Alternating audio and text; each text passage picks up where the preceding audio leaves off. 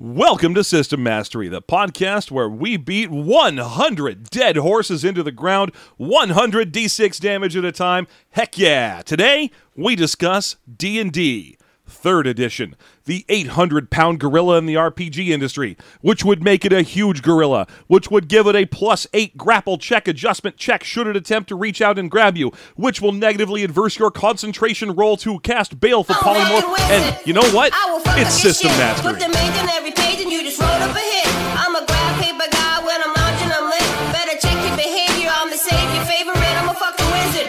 Can make me wiggle my fingers, I will leave you with the lesson when you question the lingo. So don't make me wrinkle my nose, twinkle my toes. Cause I'm surrounded by sparkles, but I will fuck up all foes. I'm a wizard. Gonna do this, John. I mean, we've done the same way we do everything, Jeff. Poorly.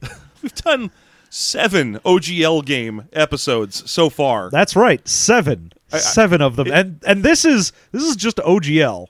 This is what the OGL. This is where it came from. This is the spawning ground from which those fetid creatures would emerge. Oh yeah. This is the ooze. This is the primordial garbage ooze that gave us what? X-Crawl, Testament, Aberrant, EverQuest, D20 Modern Urban Arcana, and Dinosaur Planet Bronchosaurus Rex. Yep. Out of this spawned so many things. It's difficult really to once again dip into this. Yeah, I mean, it's kind of like we're looking at the bones of the first human this time instead of, your Piltdown mans and Manfred mans and what have you. This is your Australopithecus africanus. Afarensis. It's the missing link. Anyway, we should probably actually introduce the show. Hi, folks. I'm Jeff. I'm the host of this great here System Mastery type show that everyone loves so much. Yeah, it's a good thing we got to introduce ourselves here on the 100th episode. I'm sure that people are just coming in for this because it's 3.x. You know the rules. Every episode is someone's first episode. True facts, especially when it's this one. Yeah, and joining me, Jeff, the host, the best one of the two of us, is the other one, John. John is the worst host. The worst host, but still a host, so at least you got that going for you. I'm the host with the ghost. You're the host with the most Ghostbusters merchandise.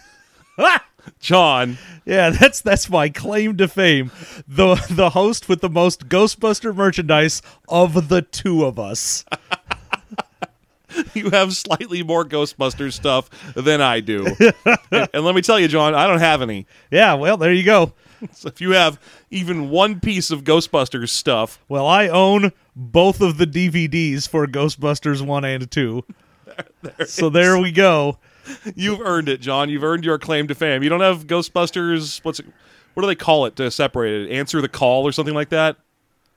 What do you mean? Yeah, when the girl Ghostbusters, when they released it onto DVD, they gave it a new name they did. So as to differentiate it from the other Ghostbusters DVD. Huh. I think it's called Answer the Call Ghostbusters. It's called Answer Your Telephone. The name is, I guess it's because of who you're gonna call. Who are you? Who are you going to call in this situation when ghosts have attacked and one of them is a dancing, sexy Chris Hemsworth? Who indeed? I'm not going to call anyone if that's happening. This is going great for me. Yeah, I might just put it on YouTube, but... Man, I loved Chris Hemsworth in that movie so much. I don't care about any of the controversy, about any of the, it wasn't quite as funny as Dan Aykroyd, derp-a-dur. Chris Hemsworth was amazing. Yeah, it's a good thing that this is what we're doing with our 100th episode. People don't want us to do things new. This is what we've done for the previous 99. Yeah, people showing up for the 100th episode extravaganza where we finally talk about D&D 3.x, and here we are talking about fucking Ghostbusters 2016. Fine. So, Dungeons & Dragons 3rd edition came out around 2001. I did no research so as to figure out when exactly it came out, but I think that's about right. That's probably close enough. Whatever. It is the 3rd iteration, sort of, in that there are like a million iterations between each version of Dungeons & Dragons. Yeah. In the long and famous Dungeons & Dragons series of role-playing games, the one that your grandparents have heard of. Yeah. 3rd edition Dungeons & Dragons is sort of the... What do you want to call it? I guess it's kind of, like we were saying earlier, it really is kind of the primordial swamp from which modern gaming expectations started to emerge. Well, one of the things that when we were discussing this before we got on the mic, I was talking about is there are so so many opinions and things written about this, and just a lot of stuff has to do with Third Ed, mostly because of the OGL, the open game license, where they let people use these rules for other games. And it meant that not only did D&D, who is known for having a shitload of splats for its books, or at least Second Ed and Third Ed did, but also you had all of these third-party companies making books, plus people making their own games using the rules, and then because that's compatible, you could go look at that and bring it into your own game. And basically what happened was anybody who had a computer could make a 3rd edition D&D supplement if they wanted. Their own whole new game written in the same engine system. Oh, yeah. So the quality of gaming, basically at that time, experienced a sudden and extremely sharp decline because of all these people who were just writing fly-by-night whatevers and setting them in the D20 license because they didn't need to do a lot of work to make the engine. Yeah. So all of a sudden you had all these like Doctor Who games and shit, and it was just or horrible D&D supplements. Yeah. Like, hey, did you feel like your game didn't have enough shit about bone-ripping necromancers that are fucking buxom maidens? Here's the bone-ripping necromancers fucking buxom maidens supplement. Only $14.99 at Game whatever. Game whatever. Game World. Game Town. Come to Game whatever. I was going to say GameStop, and then I was like, they wouldn't carry that. That doesn't make any sense. That's not a good gag. Game Go. But Game Whatever, that's a great place to go. And the other thing about it is, right around this time is when you really started seeing, like, especially with D&D, but a lot of other companies getting into the whole online support for their stuff. Uh-huh. So, unlike previous editions of D&D or any other role-playing game, really, like, this came with a character creator for it that was actually, useful. Yeah, like a DVD strapped to the back of the book, just like, The Great War of Magellan. Because everyone's read and heard of and owns The Great War of Magellan. The other very popular game, aside from D&D, The Great War of Magellan. One of the many games that we've covered that had a DVD strapped to the back of the book. It's Great War of Magellan, this, and Ravenstar, I want to say. Yeah, but with this, you got not just the character creator, but now you could go online and find full lists of all of the spells, all of the feats, all of whatever. So now it wasn't just, sure, there are a million splat books, but we only bought 2 of them, so that's what we have to use.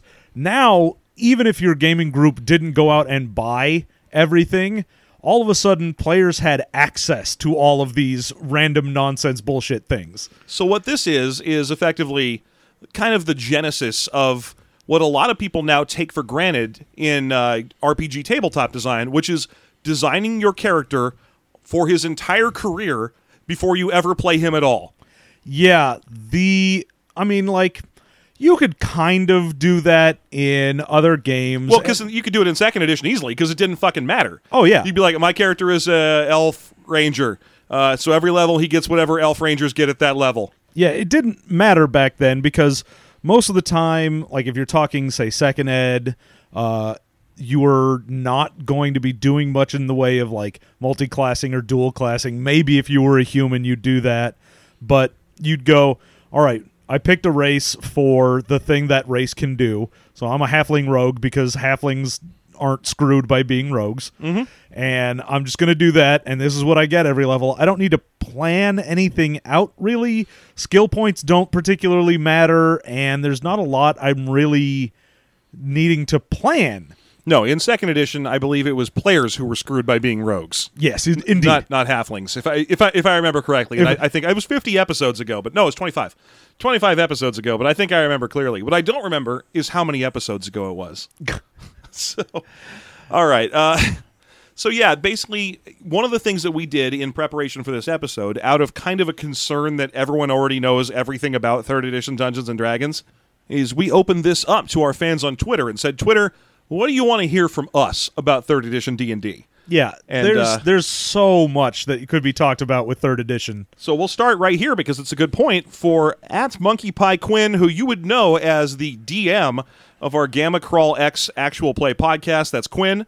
And Quinn starts us off today by saying, I would like to hear about the overwhelming design orientation around Ivory Tower design, trap options, and necessitating planned characters through 20th level.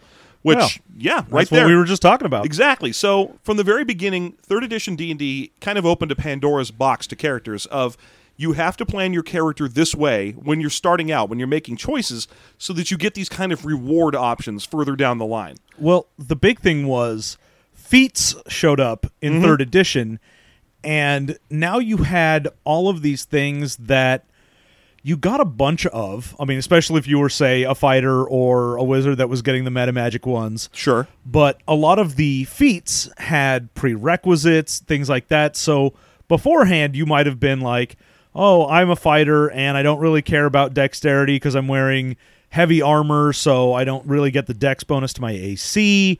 So I'm just gonna, pump my strength and my con and, Carry let a the long others. sword and a shield, and I'm only carrying a long sword because most magical swords are long swords. Oh yeah, but now you're looking at it and going, well, I do want to get the feat that lets me like whirlwind attack and things like that, but it required like a dexterity of 13, so Yeah. now you had to actually care. And it was like the 4th feat in a chain of 4 feats.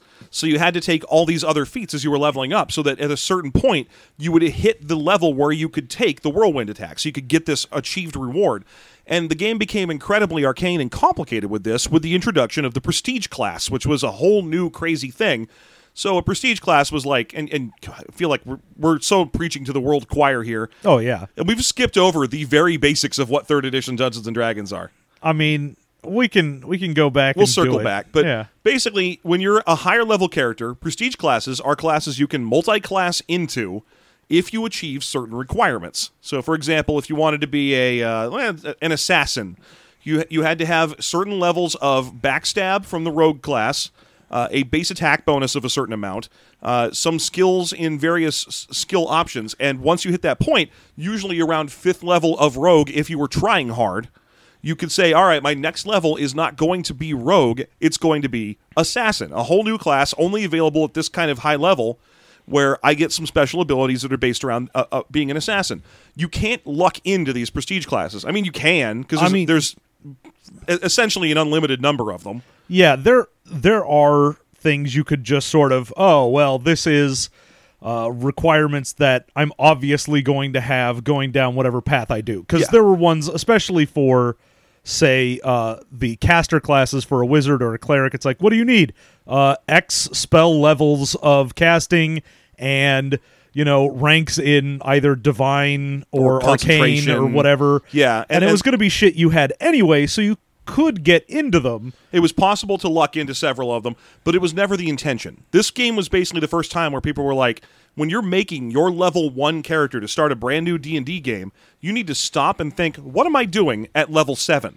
Yeah. What's the point of this character? And that's what kind of turned to this ivory tower design where every character build was easily optimized. It was, part 3rd edition's basic design concept, part the introduction of feats, and part the fact that it was the first game to really, or first Dungeons & Dragons, I should say, to really take advantage of the internet.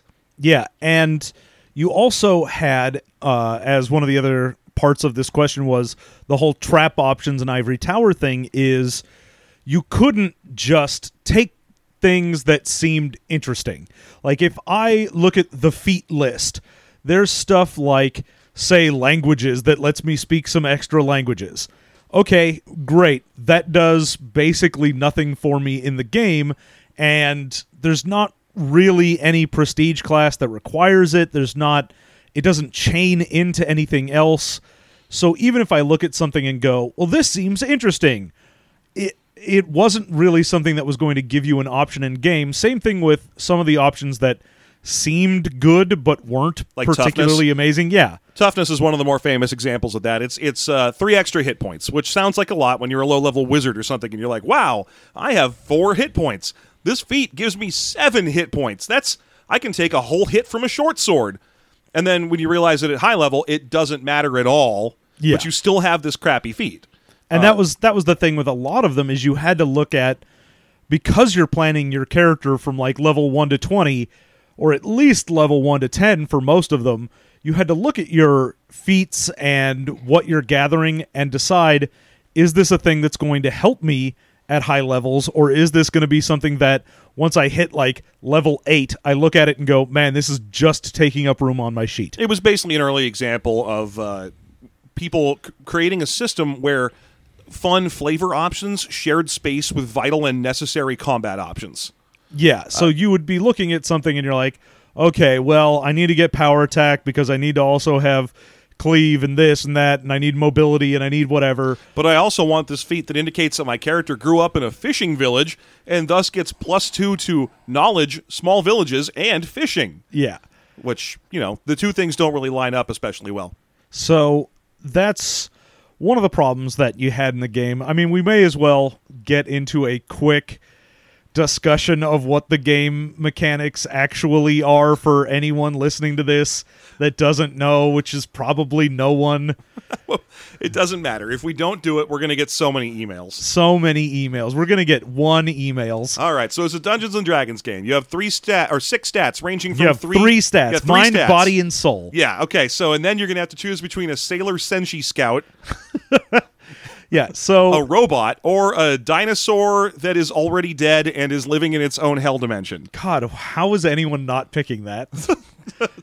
I'm sorry, 6 stats ranging between 3 and 18. They are strength, constitution, dexterity, intelligence, wisdom, and charisma. Go to hell if you don't know these things already. Go to a dungeon. Yeah, the third edition did put out much stronger recommendations that you use a point buy system or an array. Or use 46 drop low, which is the default one in at least. Here's something you should probably know going into this. We only have one copy each of the 2 editions, and so we just took one each. So John read 3.0, I read 3.5. Yeah. But in 3.5 at least, it says like, hey, you can use these arrays or these point buys. A lot of people like to do 46 drop low, arrange the way you like. Yeah. So you end up with 6 stats ranging between 3 and 18. There are several races you can choose from. Those races are, and in the following order: half-orc, halfling, half-elf, elf, dwarf, gnome, human. Yep. Those are the base starting player's handbook races. Yes, and for some reason, because they apparently had not read their own game, half-orcs get +1 to strength, which I guess they thought was like, ooh, that's the most powerful thing you could give a race. Yeah. They need 2 -1s to balance that shit. So they get -1 intelligence and charisma.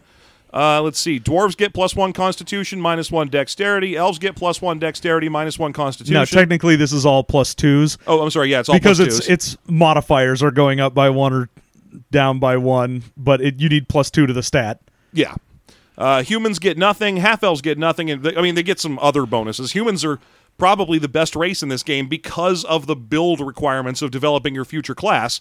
Humans get a bonus feat. Yeah, they get bonus feat, they get bonus skill points. Yeah, so a lot of the basic assumptions of building characters in this game start from human. I'm trying to remember all the rest of these, and they're not coming to me off the top of my head. I think gnomes are +1 dex, -1 wisdom.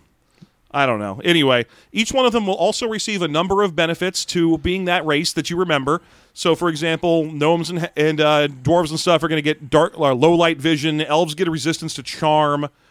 Some of them also pick up racial weapon proficiencies. Yeah, dwarves get their dwarf weapons, so you get things like the dwarven War axe, yeah, and then all that. Elves get longsword and longbow and so on.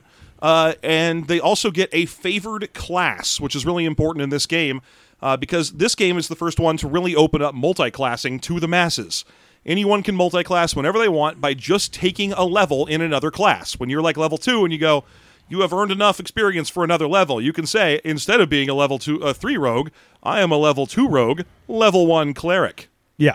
Now, there is a penalty associated with that. If your 2 classes are separated by more than 1 level and neither of them is your favored class, then you would take a -20 to experience until such time as those 20% to experience until such time as those levels are within 1 of each other. Yeah. So, for example, if you're a half-orc, favored class barbarian, and you say, fuck that, I'm a cleric, and you roll your cleric up to level 8, and then you go, you know what, I want levels in fighter, and you take 1 level in fighter, boom, -20% XP penalty. Yeah, it's not the best. Now, here's a fun thing for that, John. They didn't really think all the way through this. If you want to make, say, for example, a dwarf level 10 fighter, level 8 cleric, level 6 thief, level 2 bard, and your next class you're going to do is a level of rogue, you have a minus 100% XP penalty. Is it cumulative, or is it just until your things are level, you're minus 20? It is indeed cumulative. It's 40% if you have two classes that are more than 2 levels apart. Sweet. So it's possible to build a character who can no longer gain experience. Nice. I'm sure it's house ruled or errata or something. Someone's going to send me an angry email. But well, no, it's just, hey man, you can't do that. No, it's in the book. It shows you the progression lines. No, I mean as in, yo man, don't make a character that does this. Yeah, it's going to be Wizards of the Coast. They'll send me a letter. Hey, please avoid doing that. That is a bad idea. Don't do it. You're dumb. Please don't expose our mistakes that we made two editions ago. Please and thank you. It would ruin us as a company. Yeah, that's what's going to get us. That's what's finally going to bring us down. It's not going to be Magic the Gathering failing at some point in the far future. It's going to be an old edition of Dungeons and Dragons that Mike Merles wrote. Yeah, well, he didn't write it. We're gonna bring this giant down. This is where he was born. This is where the demon Mike Merles got his first writing credits. Gone the form of man. Arise the demon Mike Merles. I hate warlords. So that's how multi-classing works. Every race gets a favored class, and they don't count their favored class for whether or not they should have multi-class penalties. So if you're a half-orc barbarian level 8 and you decide to get 1 level in cleric, you don't get the 20% XP penalty. Yeah. Humans' favorite class is any. Yep. They can go ahead and be level 1 in fucking everything if they want to. It doesn't matter. Actually, everyone can be level 1 in everything because you're never more than 1 level distance between them. So there's no rule against that. Each one of the classes gets one. This is one of the first major differences between 3rd and 3.5 edition.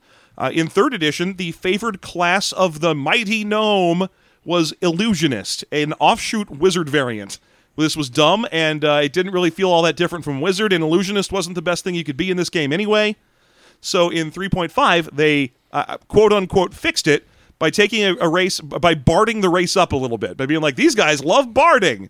They love putting armor on horses. That's their favorite thing. Armor on cavalry animals is all that gnomes care about. Yep, that's it. But no, they were like, oh, these guys are funny joke mans, and they're always, all the time, have a loot. Yeah, they're like, no one takes gnomes seriously anyway, so let's put them in Bard. So all of a sudden, their favorite class became Bard, and we got the introduction to the second most dope-ass iconic character class of all time, Gimbal the Gnome Bard. Oh, God. Anyone will tell you that the number one most dope-ass iconic character of all time is, of course, Hennet. That is true. Hennet, the sorcerer who is wearing whose outfit is probably at least 75% belts. He's wearing 80% belts, and he is wearing a single chest-high boot. Yeah, just one. One chest-high boot. The other leg has a pant leg, so he's got one pant leg.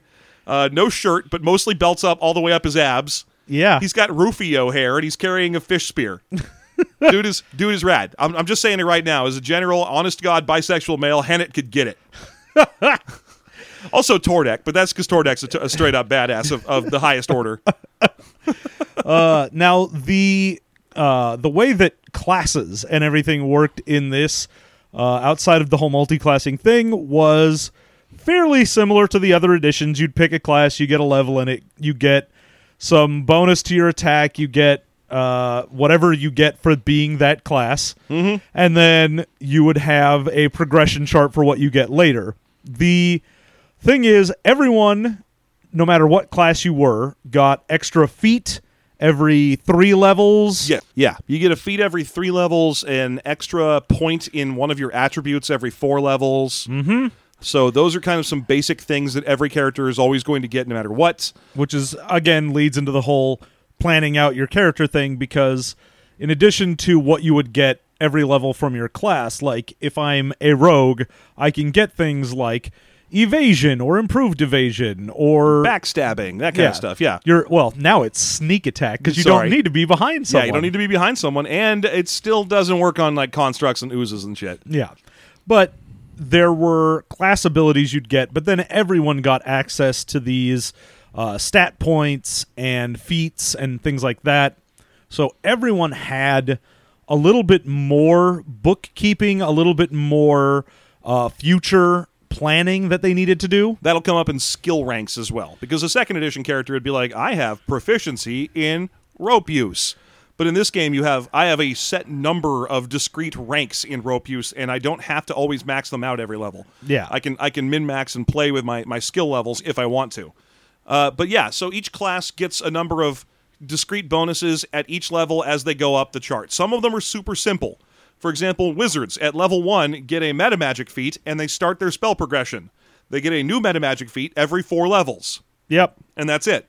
Yeah, the wizards, they were just like, look, you're getting spells, and you're already the most broken class in here, so you don't get a whole lot on progression. Fighters get a bonus feat at 1st and 2nd level, and then at 4th, 6th, and so on. Yeah, it's every 2 levels for them. Every 2 levels, they just get another bonus feat. So a first-level human fighter will have 1 feat for being first level of anything, 1 feat for being a fighter, and 1 feat for being a human. Yep. So they can start pretty far up their own feat chain if they would like. Right up their own feet chain. Now, a lot of those big differences between 3rd and 3.5 edition will pop up in here. For example, Ranger in 3rd edition had a huge issue, which was everything good about being a Ranger you got at level 1. Yeah, level 1 for the Ranger was so front-loaded with stuff. I mean, you got to pick between a couple of feats that you'd got that were either for shooting or using 2 weapons. Right, because the Ranger has long and forever been based on Aragorn, and that one time he went swinging around with 2 weapons. Yeah, so you either get a couple feats around being ambidextrous and using 2-weapon fighting, or you can get, like,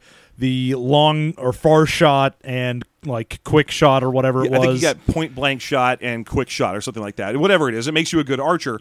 So if you were playing to be a dual weapon fighter or a stabity rogue or an archer, the best thing you could always do was to choose level 1 Ranger at first and then immediately multi-class out of it and never look back. Yeah, because so staying in it didn't get you anything good. Yeah, if you were like, yo, I'm going to be one of the like archer ranger builds, like the crossbow rogue. Yeah. There was a crossbow rogue build you could do that was real good, but you would definitely take a level of ranger first because you would get like a couple feats out of it that's good. They had a starting +1 bonus to their attack, so you didn't miss out on getting a bonus to your hit. They had decent enough saves. You got the ability to pick a favored enemy, which you just got routine bonuses to hit against forever. And you'd pick one of the ones that always shows up. So you're like, goblinoids, yeah, or undead. Yeah, undead. Are they one of the ones that are immune to crits? Because the funny thing about this was you could pick things like oozes or constructs as your favorite enemy, and it didn't do anything. No, it was plus to hit. You got the plus to hit, but then not anything that was immune to crits was also immune to your favorite enemy effects. They would eventually go on to strip that, but it was originally one of the problems with the Ranger was like, yeah, you can pick robots as the race you want to kill. It doesn't matter. What you did was choose something that means you get nothing, but it's an option. Stupid. Yeah, so you got just a ton of stuff at level 1 as a Ranger, and then you just stopped. Yeah. Now in 3.5, they tried their best to fix that by essentially hobbling the Ranger. They switched them from the fighter hit die to a new Ranger D8 hit points per level. You still get some stuff at first level, but it's literally just your favorite enemy. Well, yeah, the thing is, they spaced out what you got from the Ranger a little bit more. A lot more. But they also gave the Ranger more stuff overall. Yes, but because before, in 3.0, there was not much reason to go past level 1 unless you were super excited about getting a few druid spells. Yeah, eventually you get a few crappy druid spells, and there you go. Now you're a crazy cool Ranger. In the new edition, they give them an animal companion at level, or the half edition. They get an animal companion at level 4. They get spells faster. Their new feat bonuses for their abilities are stretched out a little more. But effectively, it kind of hobbled. They didn't really do this to make the Ranger better. They did it to stop everyone from taking one level of Ranger. Yes. They did the exact same thing to the Barbarian. Yep. And then also they fixed up, in a certain way, the Druid by kind of increasing various things about the Druid, which led to one of the more famous jokes about Druids that you'll see on the internet, the aggressively hegemonizing Ursine Swarm. The idea being that an 8th level Druid has a pet automatically. At first level, a Druid gets an animal companion, and you always choose Wolf because it's got a knockdown. But you keep choosing better animal companions as you gain in levels. Around level 8, a Druid should pretty much always have a brown bear for a pet. He's large, he has 27 strength, he gets 3 attacks around that do a ton of damage, He's not very accurate, but it's fine because you're overwhelming with the sheer number of strength and bonuses to hit that you get from just not having to deal with the standard base attack bonus progression.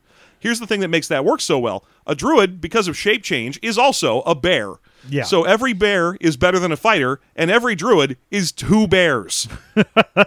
Yeah, the druid turning into a bear and having a bear and then getting a feat that let them cast spells while turned into a bear. Yeah. I was like, what are you? I'm a better fighter, also spells. I am 2 bears with the ability to summon bears should the need for more bears arise.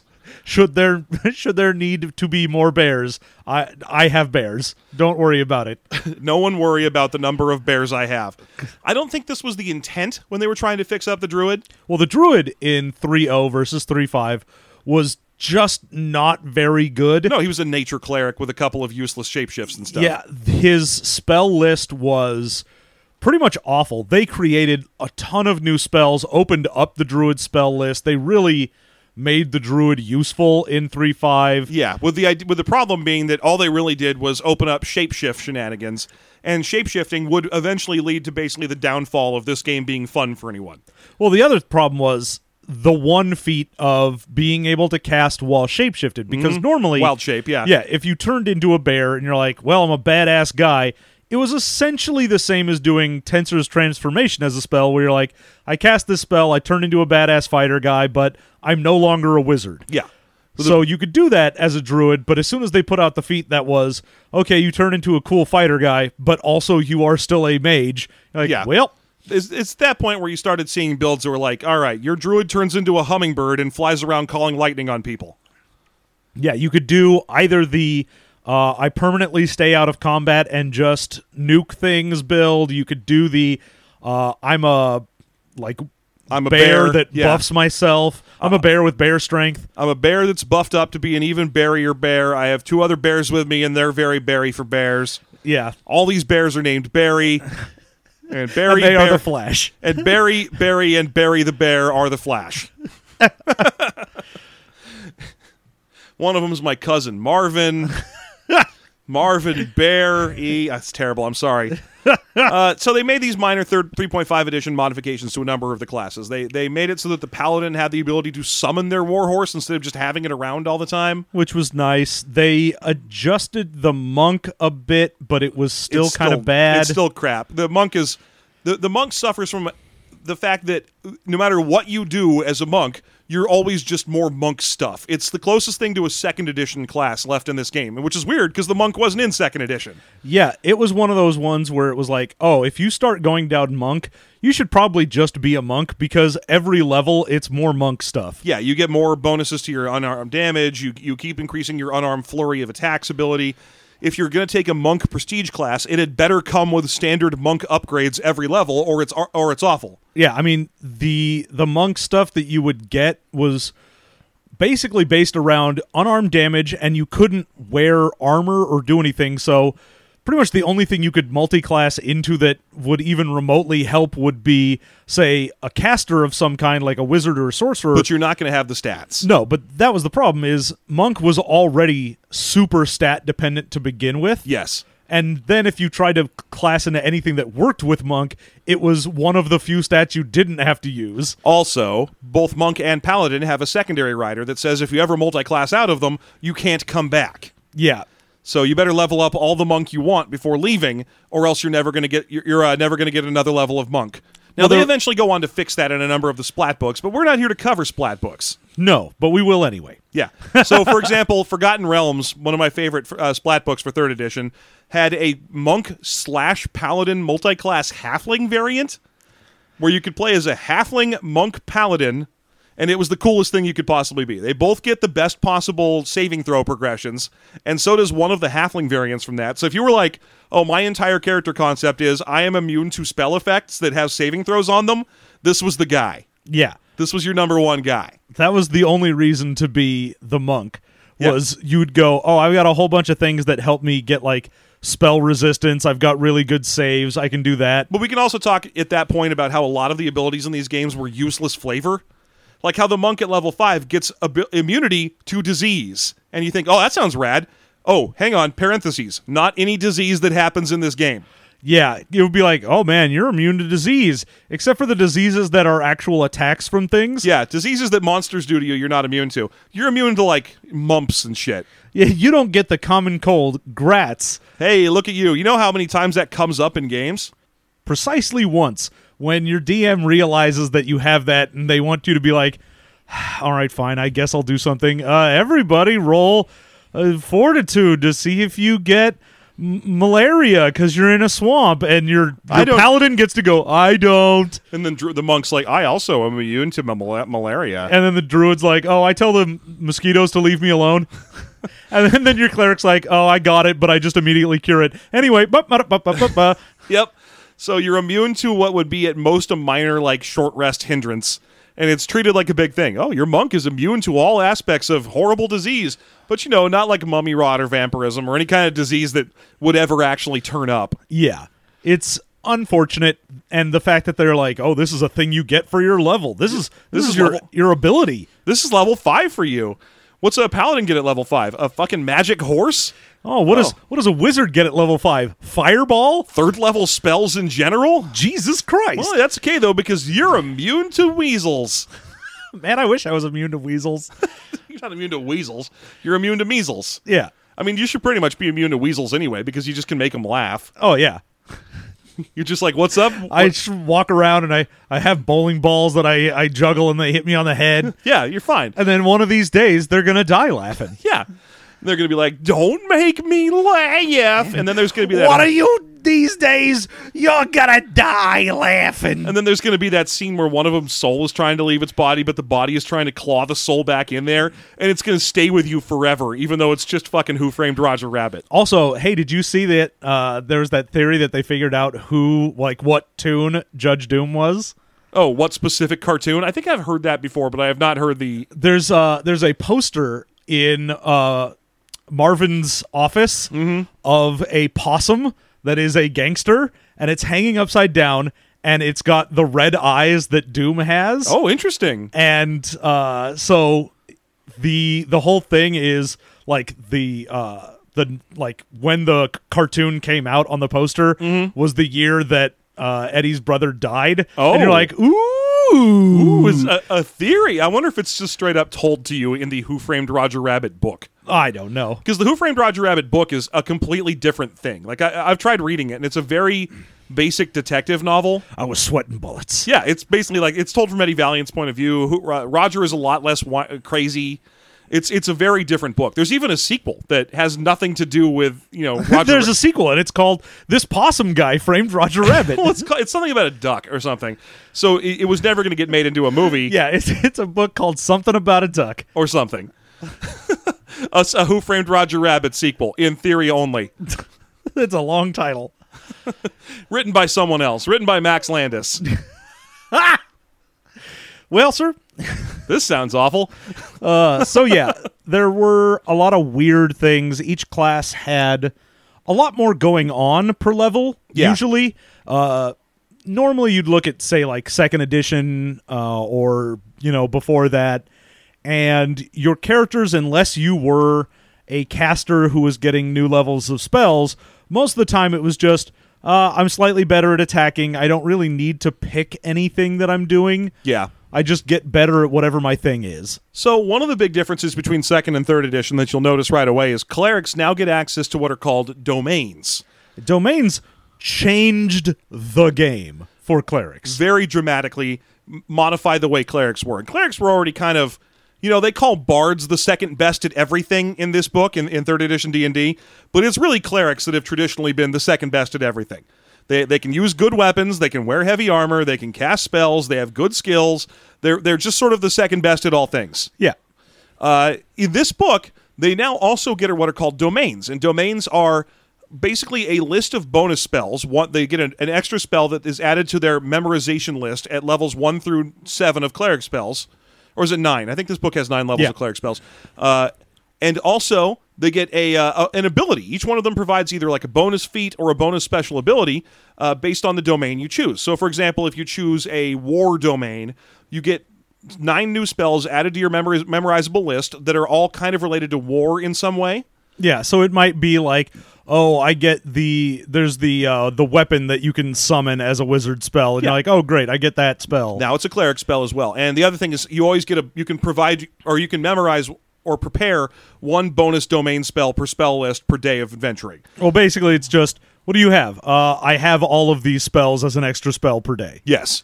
And then you also get like a bonus. So like, for example, the war domain will come with like a special exotic or martial weapon proficiency in the weapon of your choice. Yeah, so now, instead of, you can't use, like, bladed weapons, all you can do is use, like, a mace or whatever.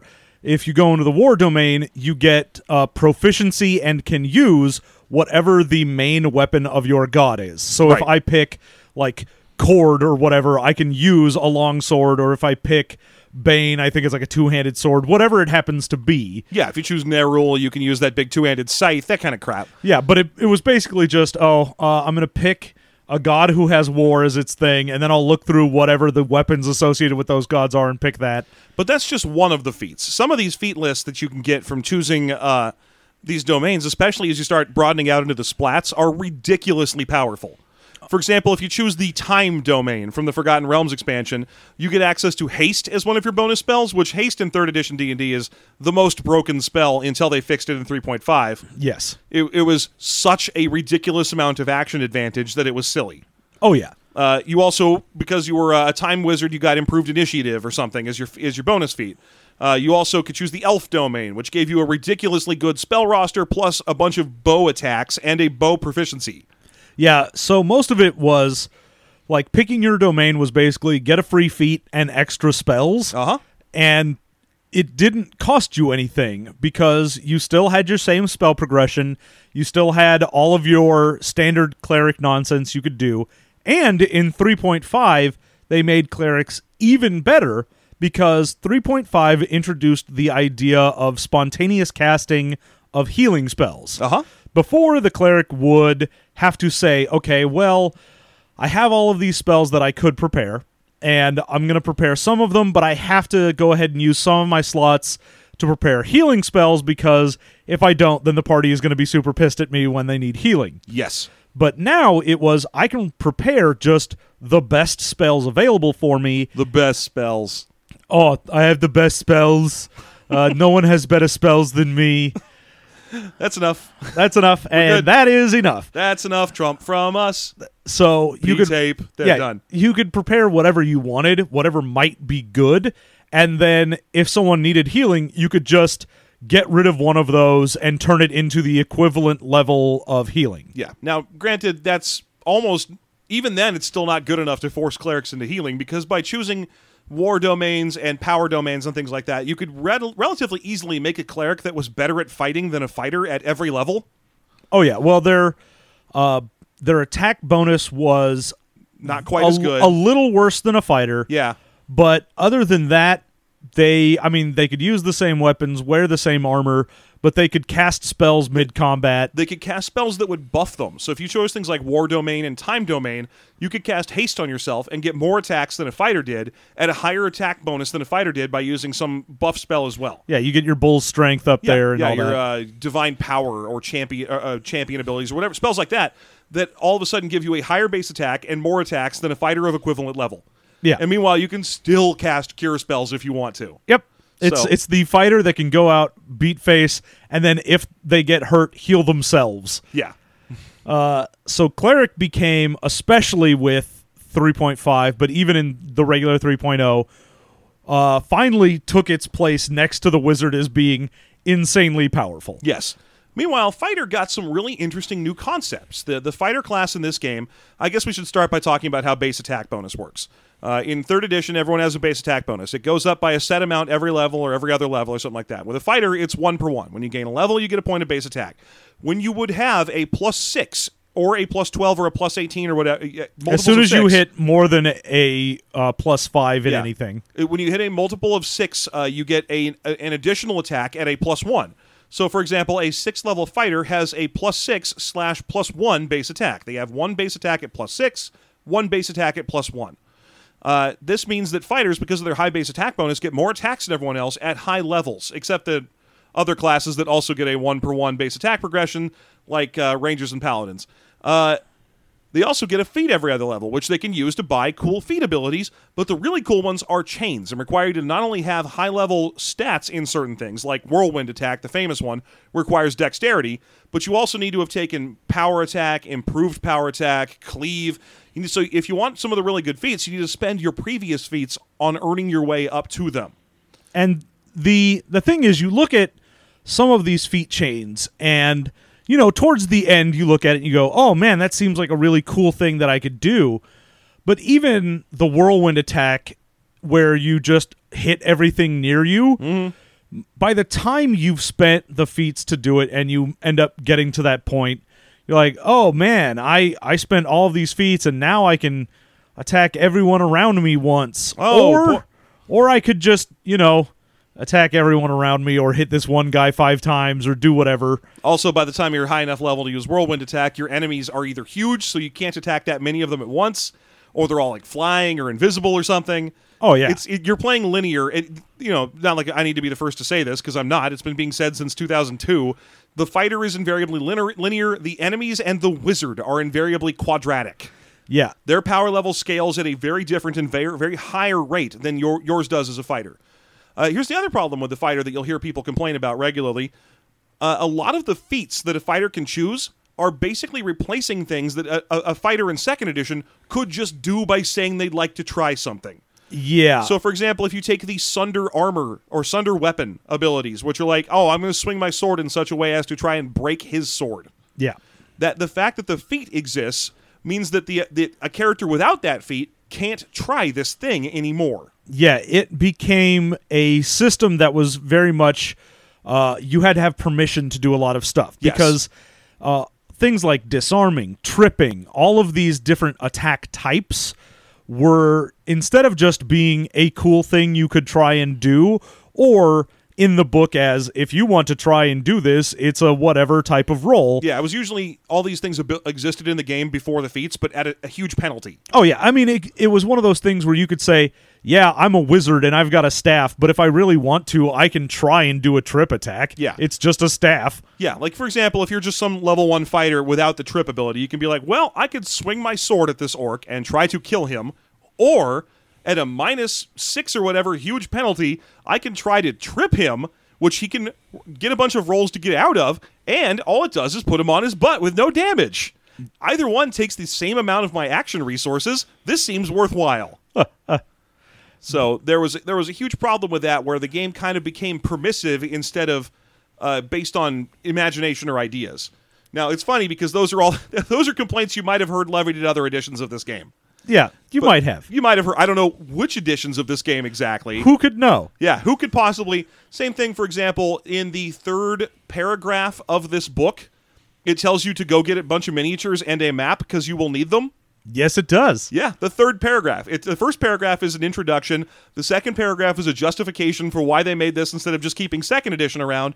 The 3rd paragraph is instructions to go get a map and miniatures because this is a map and miniatures game. Yeah, it has always been, this should not be played with theater of the mind. You goofuses. So, it just happens so early in the book for the amount of people that have been arguing against that in, I don't know, some other edition of I don't know. Some other edition some of this other game. edition. Who knows? It's just hilarious. Yeah. Just wanted to put that out there. It doesn't take very long for this book to tell you to go get some minis. Yeah, the book is divided into a bunch of different sections. Mm-hmm. So you've got your character creation, you've got some equipment, and but the big thing is, and why casters get so much attention, especially in this edition, is the book is about like less than 300 pages long. The section on spell casting is over 100 pages. That includes the spells and the huge section on how spellcasting works. Yeah, and this is basically over half of or about a third of the book is given over to spells, and the section on combat is like 20 pages, right. Maybe. Yeah, maybe. And a lot of that includes, by the way, we actually have a question on that from a listener that I think we should probably cover. Oh, do we? Yeah, we do. Let's see. It was from, here it is, from @J_Liska. Uh-huh. J_Liska on Twitter, and he says, I just want you to read all of the grapple rules verbatim. Well, that seems like it would take a long time, probably about 7.5-ish minutes, Yeah. and be pointless. That would be a pointless and colossal waste of time, J_Liska. And you know what? I don't think we're going to do it. It just seems like but you know what we did do instead? Just for you, is I went on YouTube and I did a little like Googling around, and I found an old instructional video that explains grappling in 3rd edition D&D, and we're just going to play that instead, and because honestly, we don't want to. So, if, for example, you think that a long, belabored bit that sounds like an old 60s radio joke is boring for you, you should skip about 7.5 minutes ahead now. Yeah, thereabout. The Dungeons & Dragons series, presented by Wizco. Lessons in Battle 17, Grappling, Pinning, and You. Brought to you by Haven Cigarettes. Haven, a city of flavor.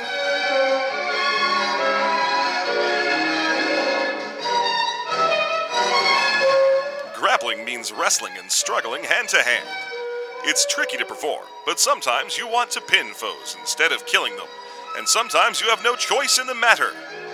For monsters, grappling can mean trapping you in a toothy maw, the purple worm's favorite tactic, or holding you down so it can chew you up, the dire lion's trick. Grapple checks. Repeatedly in a grapple, you'll need to make opposed grapple checks against an opponent. A grapple check is something like a melee attack roll. Your attack bonus on a grapple check is base attack bonus plus strength modifier plus special size modifier. The special size modifier for a grapple check is as follows: Colossal plus 16, Gargantuan plus 12, Huge plus 8, Large plus 4, Medium size plus 0, Small minus 4, Tiny minus 8, Diminutive minus 12, Fine minus 16. Use this number in place of the normal size modifier you use when making an attack roll. Starting a grapple. To start a grapple, you first need to grab and hold your target. Attempting to start a grapple is the equivalent of making a melee attack.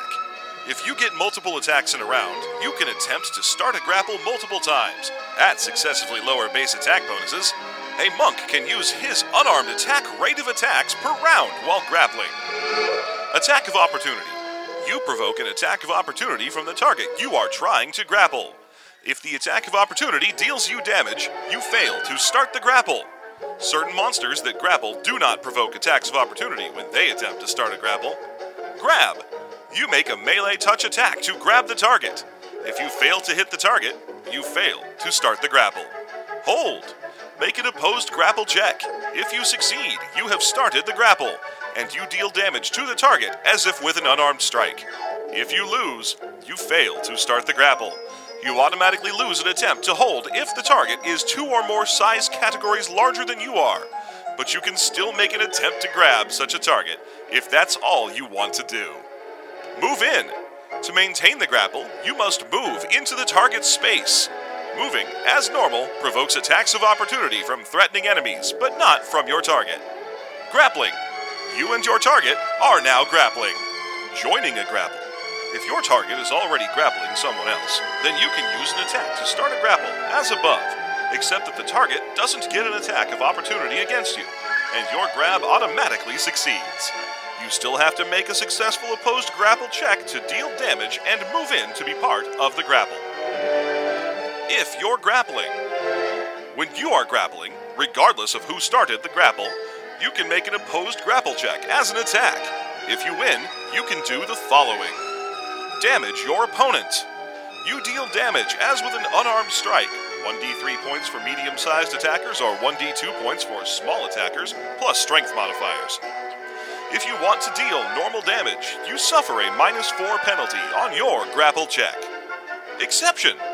Monks deal more damage on an unarmed strike than other characters, and the damage is normal.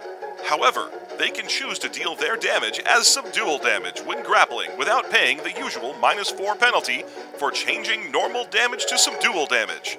See Dealing Subdual Damage, page 135. Pin. You hold your opponent immobile for 1 round. If you get multiple attacks, you can use subsequent attacks to damage your opponent. You can't use a weapon on a pinned character or attempt to damage or pin a second opponent while holding a pin on the first.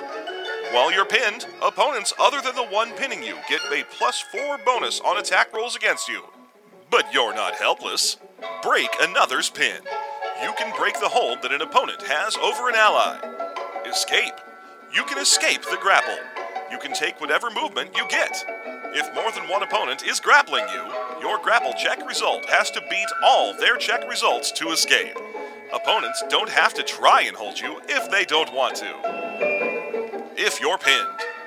When an opponent has pinned you, you are held immobile, but not helpless, for 1 round. You can make an opposed grapple check as a melee attack. If you win, you escape the pin, but you're still grappling. Other grappling options. In addition to making opposed grapple checks, you have a few other options while grappling. Weapons. You can attack with a light weapon while grappling, but not while pinned or pinning. You can't attack with 2 weapons while grappling. Spells. You can attempt to cast a spell while grappling, or even while pinned. Providing its casting time is no more than 1 action, it has no somatic components, and you have in hand any material components or focuses you might need. Any spell that requires precise and careful action, such as drawing a circle with powdered silver for protection from evil, is impossible to cast while grappling or being pinned. If the spell is one that you can cast while grappling, you still have to make a concentration check, DC 20 plus spell level, or lose the spell. Wriggle free. You can make an escape artist check, opposed by your opponent's grapple check, to get out of a grapple or out of being pinned, so that you're just being grappled. Doing so counts as a standard action. If you escape a grapple, you can also move in the same round. Multiple grapplers. Several combatants can be in a single grapple. Up to 4 combatants can grapple a single opponent in a given round. Creatures that are one size category smaller than you count for half. Creatures that are one size category larger than you count double. And creatures 2 or more size categories larger count quadruple. For example, if you're medium-sized, 8 goblins, 4 orcs, 2 ogres, or a single hill giant could grapple you. In the same way, 4 goblins, counting as 2 opponents, plus 1 ogre, counting as 2 opponents, could grapple you.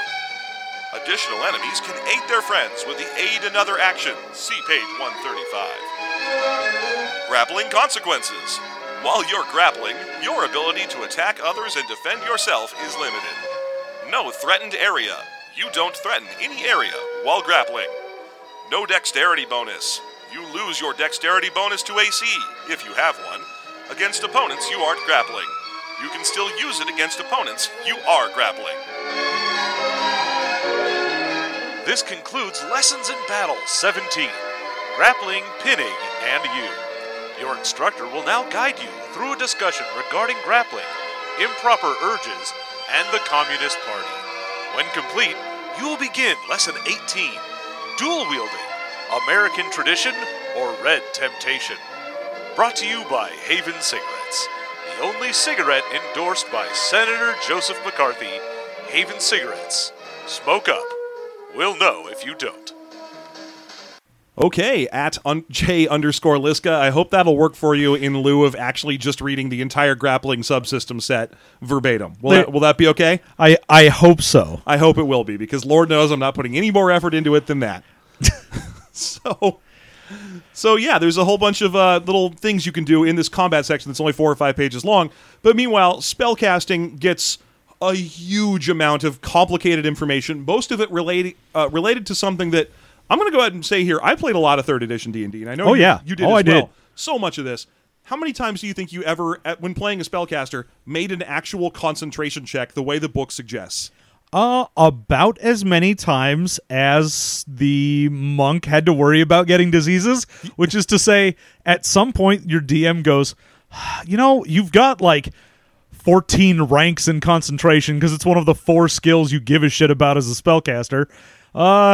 All right, you're in an earthquake and you're trying to cast a spell. Roll concentration, and you roll, and you get like, you're plus 14 ranks. Like, I got a 32. Okay, well, you needed a 15, so great. Yeah, you sure did it. Because most of these checks are like, are you in a boat or being bounced or lightly jostled around? Are you on a bouncy ride? Are you on a fun, bouncy ride? Are you at a bachelor party and two of your bros are shaking you vigorously while saying, this guy. This guy. This guy right here. And you're trying to- Gentlemen, I'm trying to cast a spell. He's trying to spell. That's so this guy. This guy. This guy's always trying to cast a spell. Please stop jostling me. All right, we're going to start tossing you. This guy. Oh, God. So when that's happening, you have to make a DC 10 plus the level of the spell check to avoid this happening. Now, if you are a wizard, you probably have a 17 or 18 intelligence. And if you are a wizard, you have definitely put all 4 of your starting level 1 ranks into your spellcasting ability. That means you probably have about +7 to +8 versus concentration checks. So when you are first level, if 2 of your buddies are shaking you and saying, this guy, then you have a DC 11 check to make, which with a +8 against your DC 11 check means you will fail on a 3 or lower. Which is, about a 15 to 17% chance? Yeah, it's not likely, and the problem with concentration is there aren't a lot of spells that took more than 1 round, because a lot of it was like, oh, if someone hits you while you're casting the spell, then a thing will happen.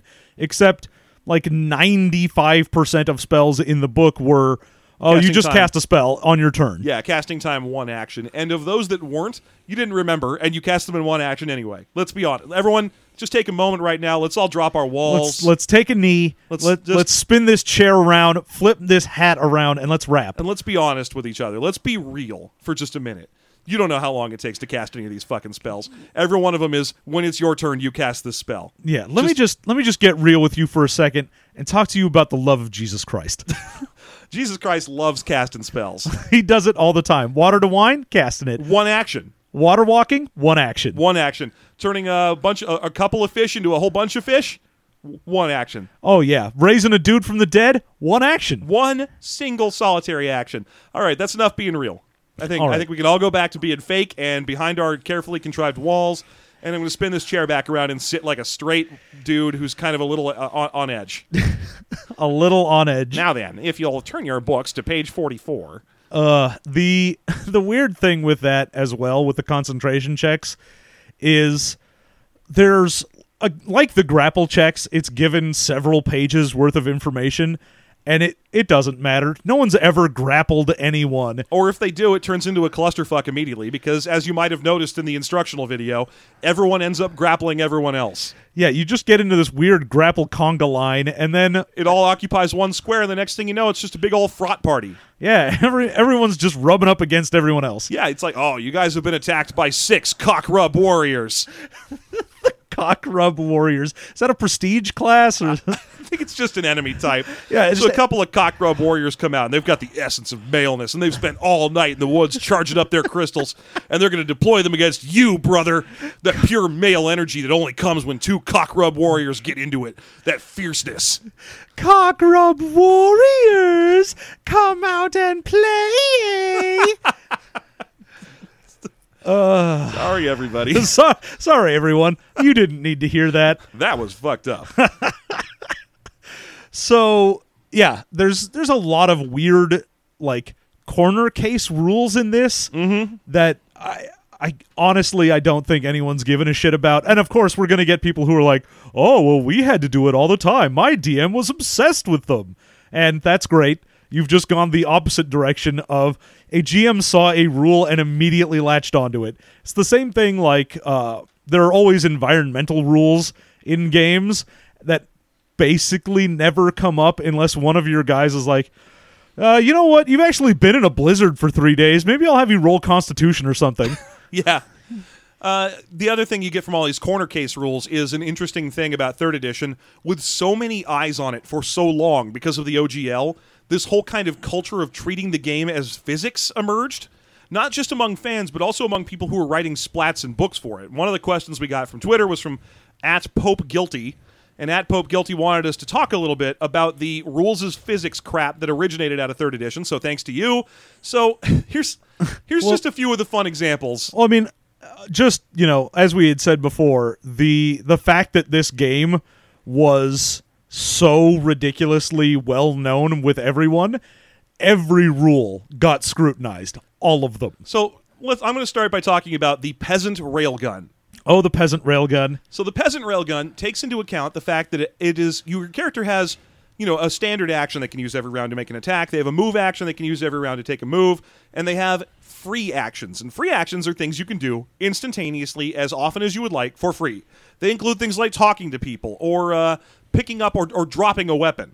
Well, one of the things that's a free action is handing someone in an adjacent square something. So Yep. anyone within about 5 to 10 feet of you, you can hand them something as a free action.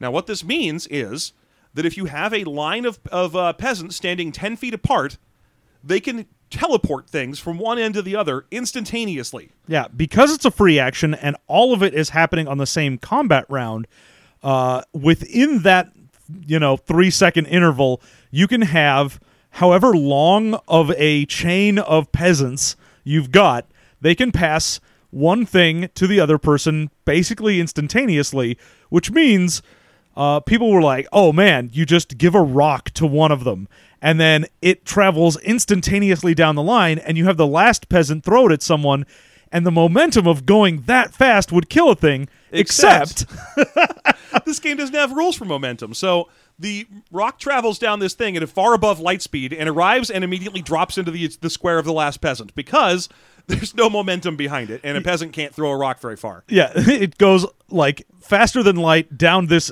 row of peasants, and then a peasant throws a rock and it does like a D2 damage. Yep. Now, let's say that just being able to send mail by peasant at instantaneous speeds isn't quite enough for you. You instead would like to travel at instantaneous speeds as far as you like. Well, that's fine. Just get a row of fence posts, as long as the peasants are, and on each post of the fence, put a saddle. Because mounting or dismounting a horse is a free action. Yep, and you can do that from a square away. So Yes. what you do is you have some enterprising person, the Elon Musk of the fantasy world, gets a fence. The fence goes from one city to the next. Every 10 feet, you have a saddle. And what a person does is get on a saddle, get off the saddle, get on the next saddle, get off that saddle, get on the next saddle, get off that saddle.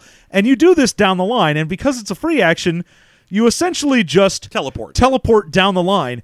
But if you're looking at it, it looks amazing. Yeah. Because it's a dude just jumping on saddles and jumping off of them for like miles. For hundreds of miles at instantaneous speed. Yeah. So It's just this little bouncing up and down. I mean, granted, any DM with any kind of, clout whatsoever is going to say, no, that's stupid. But rules as written is kind of...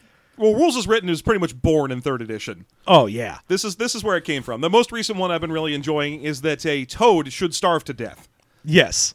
Because a toad, as a fine creature, has no attacks that do any damage. And therefore, they have no way of killing a fly, no matter how few hit points a fly might have. Yes, they cannot eat anything because they don't have a swallow whole attack in addition to not having a bite attack. Correct. So rules as physics kind of got its start here in 3rd edition D&D and immediately became kind of a huge running gag that the internet has greatly enjoyed. Well, it's the classic drowning as stabilization rule of That's right. If you begin to drown, as soon as the drowning starts, you are set to 0 hit points, which means if someone has been knocked below 0, you can stabilize them by drowning them. Yes, if someone is bleeding out, if you throw them into a pool, they will reset from -7 hit points to 0 hit points. And on the next round, well, no, they'll actually The problem die is- in a couple of turns of drowning. The problem with drowning is everyone said, oh, well, that's great. I can stabilize them immediately and then do a medical check to then bring them to like 1 hit point and it'll be fine. But being at 0 means you're pretty much just stabilized.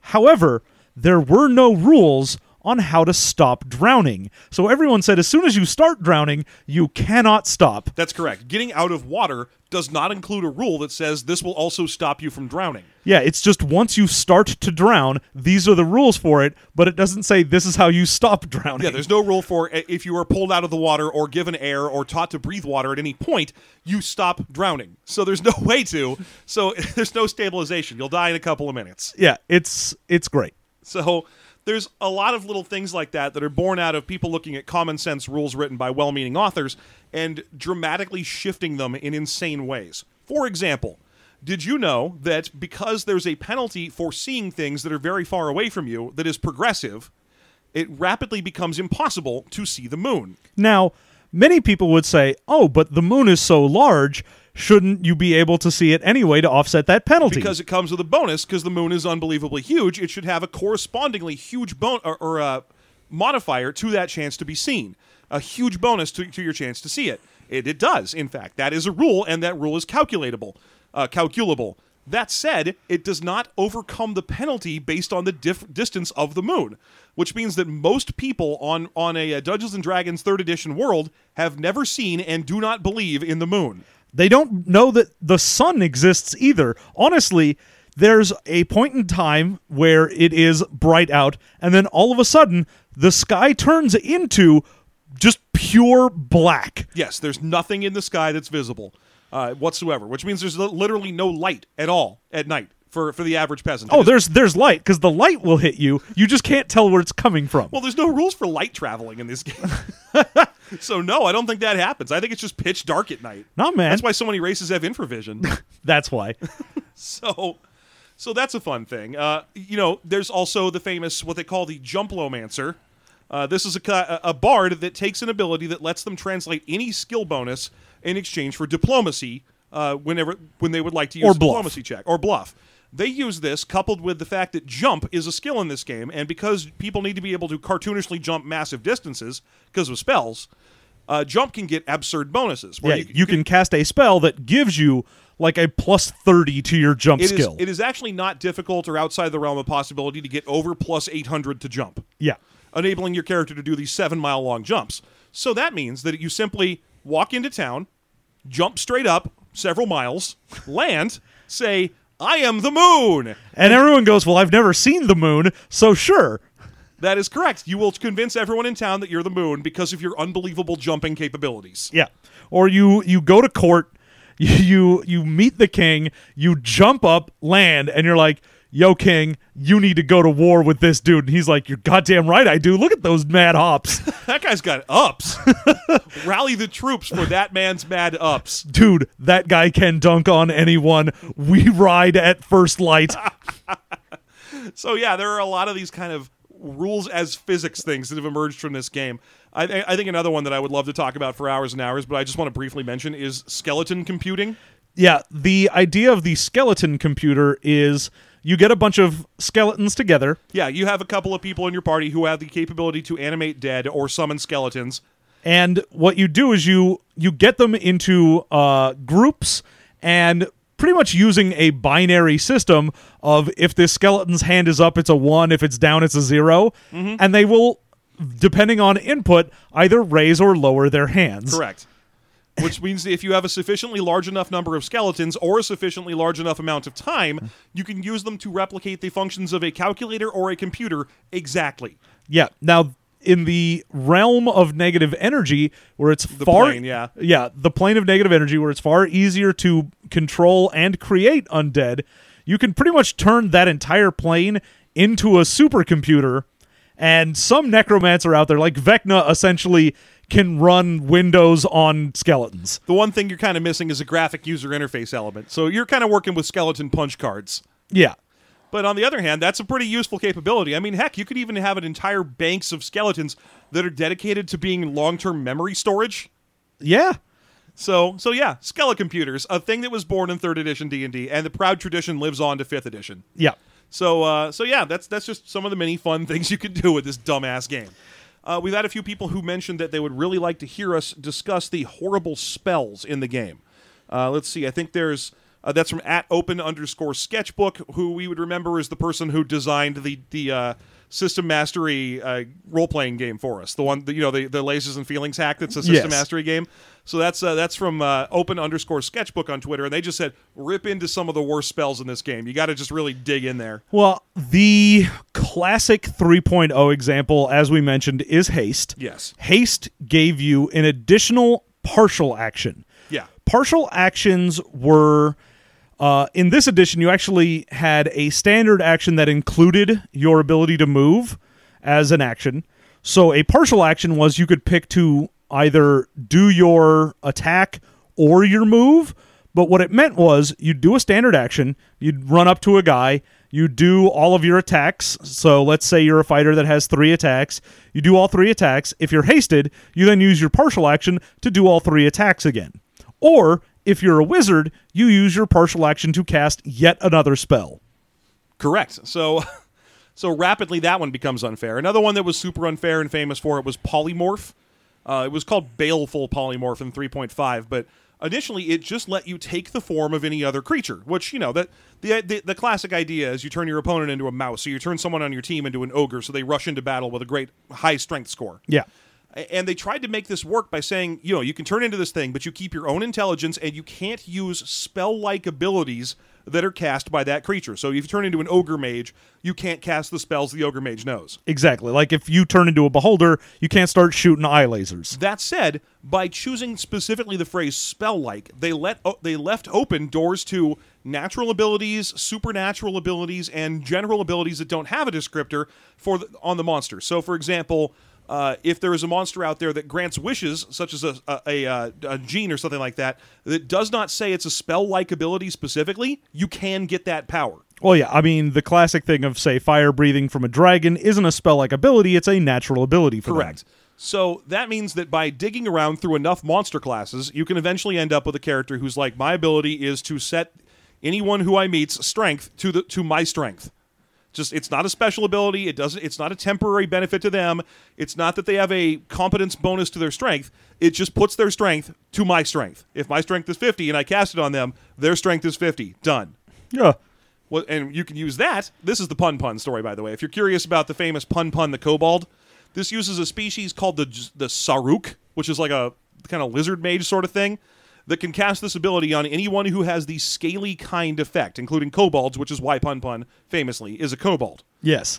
You can use that plus some monk ability called the Bellflower Tattoo, which allows you to temporarily apply one of your stat bonuses to one of your other stats to raise all of your stats with this Saruk ability and the spell and polymorphing to unbelievably high levels. Just arbitrary infinite high numbers. Yeah, so you set all of your stats to arbitrarily high numbers. Mm-hmm. You also end up getting to a point where you have all the spells you could ever want. Mm-hmm. He knows every spell of every class. Yes. And he is level 5. This is a level 5 kobold. yeah, and the kobold eventually the outcome of all of this dumb shit is he simultaneously threatens every square in the universe. Yes. And can instantly kill with no save basically anyone. He is able to also threaten squares interdimensionally and has perfect, unerring knowledge of like everything and can see everything. So if you want a final answer for how ridiculous this is, that all sounds horrible, of course, Pun the kobold. The creator never intended him to be playable. He's just It's a thought experiment. He's a thought experiment in terms of how much can we break this game. But here's the fun thing. Less than 5 years ago, someone came up with a counter argument to disprove Pun as a viable concept. Yeah. It's based on variable amounts of hit die stacking and how much you're allowed to stack hit dice and whether or not that's an allowable function. Now, someone has also already come up with a workaround to the hit dice issue, which requires Pun to be like an 11th level human instead. But the idea that this game is so deep with arcane interactions and splat rules that years after someone invented the Pun concept, someone came up with a counter disproving thing. It's like the friggin' theory of evolution. Oh, yeah. No, the amount of time that people have spent on weird theories for this game and then disproving those theories and arguing them, like the fact that this game has mechanics as physics isn't just because they're trying to apply the game mechanics to a real world idea. It's that there are theories and physics ideas that people will argue about in this game. It's true for forever. It's just there's so much there because of all the splat books that there's just sort of this infinite field of raw math to throw at each other. It's a wonderful place to pretend to be like Leibniz and just run around being like, and therefore I find that the calculus is impossible. CF this elf I have developed. I'm not sure why I'm giving him a pompous British accent. He was Austrian. I know, But it's weird. What you gonna do? So, okay, next person who had something they wanted to hear about is @WolvesAreCool. That's Cat Cool. the DM or the ST, if you will, of the famous Campaign Star Wars podcast. Yeah. And she wanted to hear about the one level of Barbarian and other correct builds that became second nature in the system after a while. Well, we did already go over why you did that with Ranger. Ranger 1, yeah. The other thing, I think the important thing to talk about here is spell progression levels. Yeah, there were... we can get into it with the prestige classes as well. I think there's a few people who asked us to talk about the horrible nature of prestige classes. Yeah. And I think this is definitely the right place to stick that. So, in addition to the fact that, as we mentioned, you pretty much had to map out your character from level 1 if you wanted to get into a prestige class, because you would look at something like Shadow Dancer or Dwarven Defender or whatever and go, okay, well, because I want to be this, I have to be this race, I have to be this class, I have to get these skills, these feats, I have to do this, I have to do that, and then I'll qualify for whatever. Mm-hmm.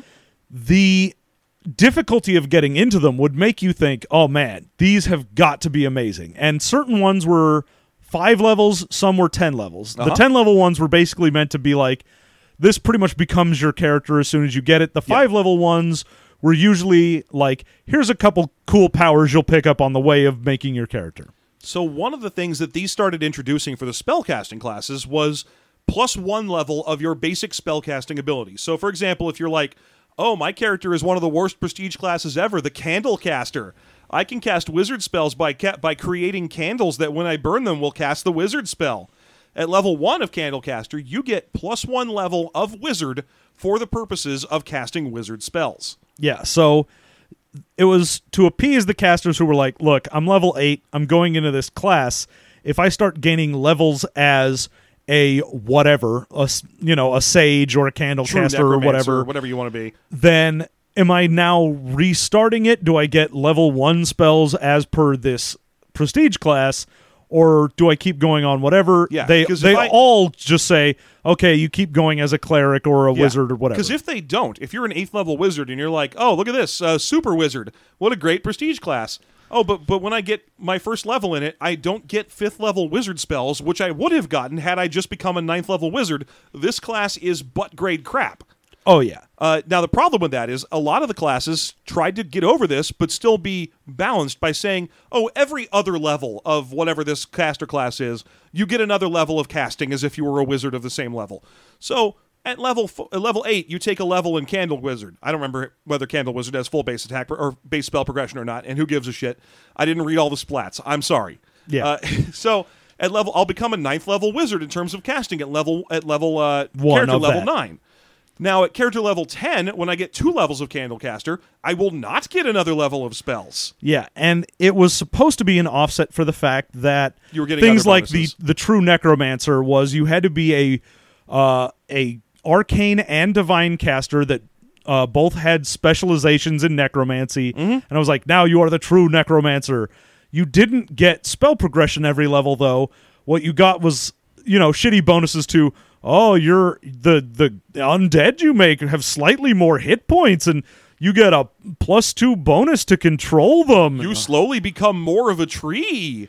Yeah, there's a lot of casting classes that just gave you essentially feats. Yeah. And it was like, I'm going to give up an entire level of spell progression for a feat. The problem was, nothing is worth an entire level of spell progression. No. And... prestige classes, a lot of them came with full spell progression. It immediately became the low bar of prestige classes. If this class is for wizards and does not come with full spell progression, it is a terrible prestige class. Full stop. Yeah, even if you look at it and you go, all right, I have a sorcerer, and my entire concept for sorcerer is I get my power from a dragon, and here's the sorcerer dragon caster prestige class. If you look at it and it goes... oh, you get like a fire breath and you get scales, so you get a higher AC and you get some wings, some winglings, but you only get every other level for spellcasting. You're like, oh, well, it went with my idea, but I don't care. Hard pass. No, thank you. So they kind of fucked that up right away with immediately introducing classes that had full casting progression, including one that the Mystic Theurge, which is probably the most famous prestige class in the book. Mystic Theurge is full spellcasting progression at every level for both wizard and cleric at the same time. Yeah, I very famously back in the day, my Yeah, main super character. famously. Yeah, Yes, it's a super famous thing. everyone you did. knows. Everyone in the world knows Now about this everyone thing knows John about did. my characters. Yeah.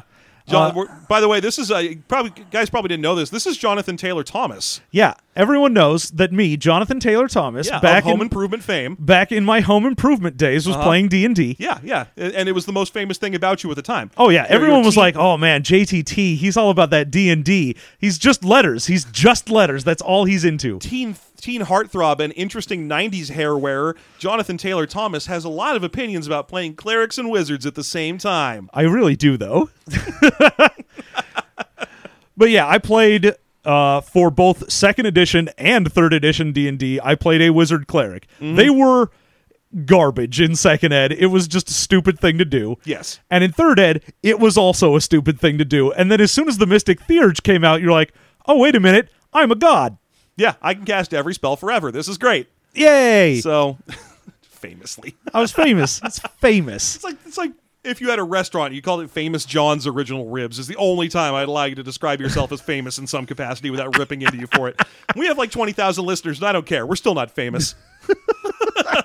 100 episodes, and we're still not famous. Not famous. Not famous enough. Yeah, I'm like Shia LaBeouf. I'm wearing a big thing that says "not famous."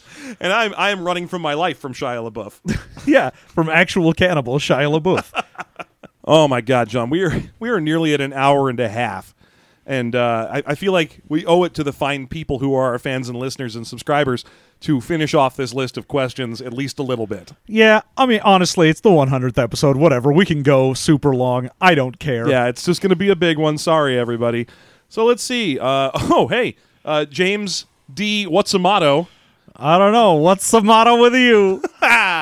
He doesn't let us say that. I'm kidding. He does. Our contract doesn't say anything. Yeah, it does say a lot about his big swangin' motto. So he actually had something for us. Him and a couple other folks wanted to hear about the Book of Vile Darkness and the Book of Erotic Fantasy and a bunch of other shit that we didn't read because they forgot how this show works, didn't they? Yeah, then we just talk about the book, not the splats. I mean, granted, we have spent like the past hour talking about prestige classes, which are not even mentioned in the core D&D book. No, it's one of those sad things where if you were in a game and you were like, "Oh, I'm gonna make a fighter and I'm a guy," and then several months later some splat comes out and you're like, "Oh, dude, that prestige class is perfect for what my thought was," but all of a sudden you look at it and you're like, "Wait a minute, I need a bunch of ranks in survival? I have 0 ranks in that. How many levels is it going to take for me to get up to 7 ranks? God damn it." Yeah, you can read the basic core D&D book and not know that prestige classes exist. Yeah. That's a very possible thing you could do. So, Book of Vile Darkness was full of extra evil things you could do. It was gross and disgusting, and we will cover it someday, I promise, but it's not going to be today. Same thing with the Book of Erotic Fantasy, except I don't promise we'll cover it. Yeah, like we were saying before, the fact that Wizards opened up this game license to anyone meant that you got people who were like, "Oh, you're going to give me access to all of your rules? Well, I'm going to fatal this up a little then." With the problem being that there were kind of like morality rules for how gross you could make your D&D supplement. So there's a lot of usage of like manhood and bosoms and so on in those books to try and keep it PG, you know? Yeah. They're creepier than they would be if they were just like, "Your dick gets bigger." It is pretty creepy when my dick gets bigger. I'll let you know that. That's the dick gets bigger prestige class, by the way. That's the entire inspirational series of YouTube videos for young men out there. Don't worry, dick gets bigger. Hi, are you a 2-year-old and you're worried about your tiny little baby cherub dick? It gets bigger. Don't worry, dick gets bigger. Christ. That's what we're doing. That's what we need to use our 100th episode for, is to briefly A make dick fun of gets bigger the joke. It Gets Better queer video series. Yeah, That's what we need That's to rip what we into. needed to do. Listen, folks, I'm a bisexual man. It gets better. Eventually, you become a big dumb nerd with a podcast. And your dick gets bigger. And your dick gets bigger. It's great all around. Bigger and bigger, and then you die. Yeah, soon it consumes you and the world, and you die. Soon your dick is opening for Van Halen. Then your dick is in Van Halen. Soon your dick does not return Spielberg's phone calls. Moving on. All right, let's see. Another question about a book that we haven't read came to us from @Delethiel, who says how Tome of Battle made martials by making them do things other than stab poorly, but no one took it to the table because, and he quotes, it was weeaboo fightin' magic. Yeah, a lot of the complaints that got leveled at 4th eds And late 3rd edition. and late 3rd editions, mostly the Tome of Battles, martial classes, there was this purist notion of all that a martial class should do is take a weapon and try to hit someone else with that weapon. Yeah, and if they want to, at a significant penalty, they may try to push it or knock it down or something. Yeah.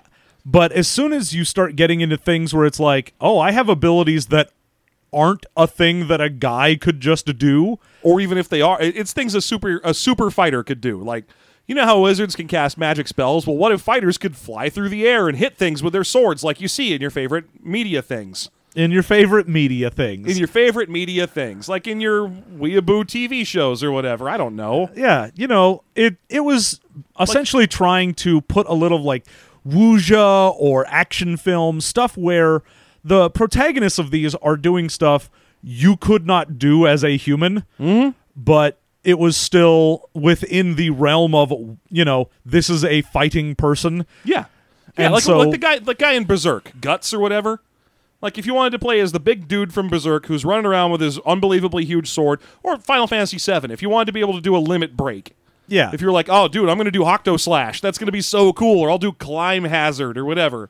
Cool, super swordy cuts where I go to the air. And the problem is, they were immediately denigrated by people who were used to D&D for the past 25 years. Yeah, They were as like, soon as it was, you can do magic as a fighter? Well, why aren't you just a spellcaster? well, bully to the idea of not doing that. Yeah. Boo to you, good sir, and your fighter who can do things. I boo the Tome of Battle. I boo the Tome of Battle as his podcast co-host.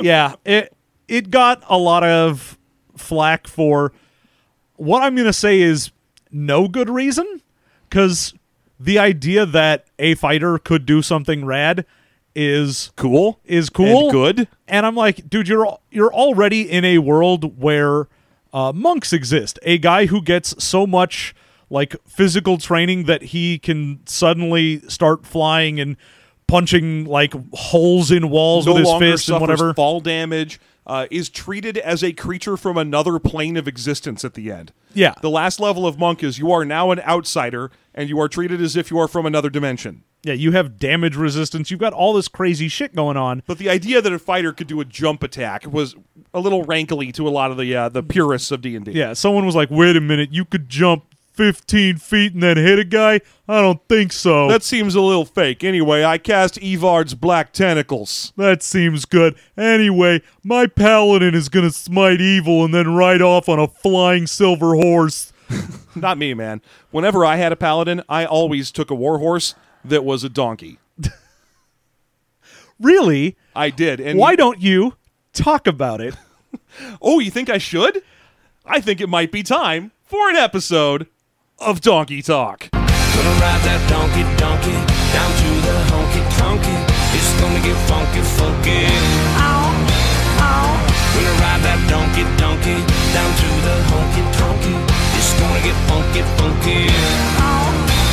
Welcome to Donkey Talk, the show where we talk about donkeys and nothing but donkeys, except for mules. We also talk about mules. A bit. A little bit. Just not much.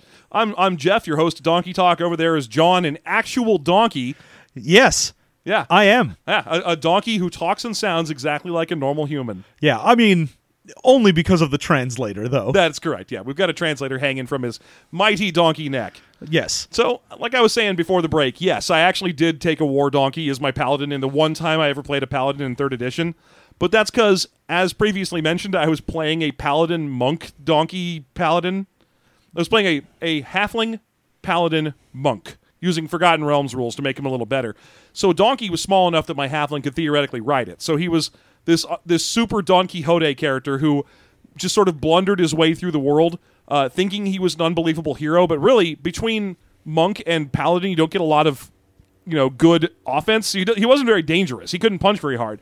What he was immune to everything. And what he was was riding the finest steed in all the land, a donkey. A donkey. So he took a donkey, which I think I had him just named like Sancho Panda or something. I wasn't very good at knowing the actual Quixote storylines.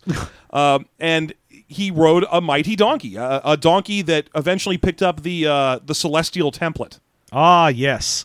And then became a celestial donkey. One of our heavenly donkey brethren. Yeah, one of the most heavenly of all possible donkeys. A donkey above reproach, as it were. Yeah, as it were. Finest of the donkeys. And that's all. Thanks for listening, and we'll see you next time on Donkey Talk. Hee-haw. Gonna ride that donkey down to the honky tonky. It's gonna get funky, funky. Gonna ride that donkey down to the honky tonky. It's gonna get funky, funky. Welcome back. We're back on System Mastery now. This is no longer an episode of Donkey Talk. Good, great. We are here. All right, next question from a listener. Let's see. Oh my God. You remember when that was going to be a question from James and then it never turned into one? Ah, you remember that? Yeah. Man. He said something about how in the Complete Warrior book, you got unbelievable abilities to hit, or improvised weapons became so powerful that you would be a total fool to choose a normal weapon. Mm-hmm. Which just reminds me that we haven't even talked about spiked chains yet, or the bag of rats. Oh my God, 3rd edition could take forever. Yeah, no, 3rd edition, because of all of these splats and tomes and nonsense, it wasn't just that, oh man, there's a build you can do, or there's a couple. There are so many stupid tricks you can do, and some of them are just stupid tricks like, oh, I can trip people forever. Yeah, okay. The spike chain build is I can trip people within 2 squares of me, no matter what, every time they try to stand up. Yeah, it's a stupid trick you can do, and it's not game-breaking, but it is just ridiculous when you try to do it. No, because there are certain spells that are so powerful that they are game-breaking, and it does... most spellcasters would look at a guy who's like, aha, I can trip everyone within 20 feet of me all the time. Trip, trip, trip. And they're like, that is very cute. You put a lot of effort into getting to that level. You have earned the power you have. Now, if you'll excuse me, I'm going to kill all those people you're tripping with no saving throw and at no loss to me. Yeah. The fact that this game went to you've still got all these save or suck or save or die things. 3rd edition also got rid of a lot of the remaining leftover baggage of Wizards have some restrictions. And we've talked about this before, that Wizards are sort of a progression in an interesting direction. In the very first D&D, there were all these things that kept them from being especially powerful, but also kind of weren't especially fun to keep track of. When you were like, my character knows one spell. It's, I don't know, read magic. And maybe someday I'll learn another one. And they're all going to be really hard to cast and expensive, and I'll die if anyone looks at me. Yeah, and the big thing was you also didn't get to pick your spells. Yes. You were given spells by the GM, and he got to decide what you'd find, because most of the time you were just getting them off of scrolls or spell books you'd get. So by the time you get to 3rd edition D&D, every single one of those old restrictions on Wizards is effectively removed. The only thing that's really left is their low base attack progression and their low hit points. And you know, can't wear heavy armor. Spells still have like, oh, you need to talk while you're doing this, or it takes a component, but there were, of course, because there were so many feats and things like that, you could meta magic around it, or you could get feats that were things like, oh, I don't need material components for this spell, or whatever. One of the most famous goofy things about 3rd edition is the spell component pouch is assumed to contain every spell component that is negligible in price. Unless it has a specific gold piece value, the spell component pouch that every first-level wizard starts with has every item in it that you could possibly need to cast a spell that doesn't have a gold piece cost. Which means it has an infinite number of spiders in there. Yeah, every bag carried by a wizard has an infinite number of spiders and an infinite number of chickens in it.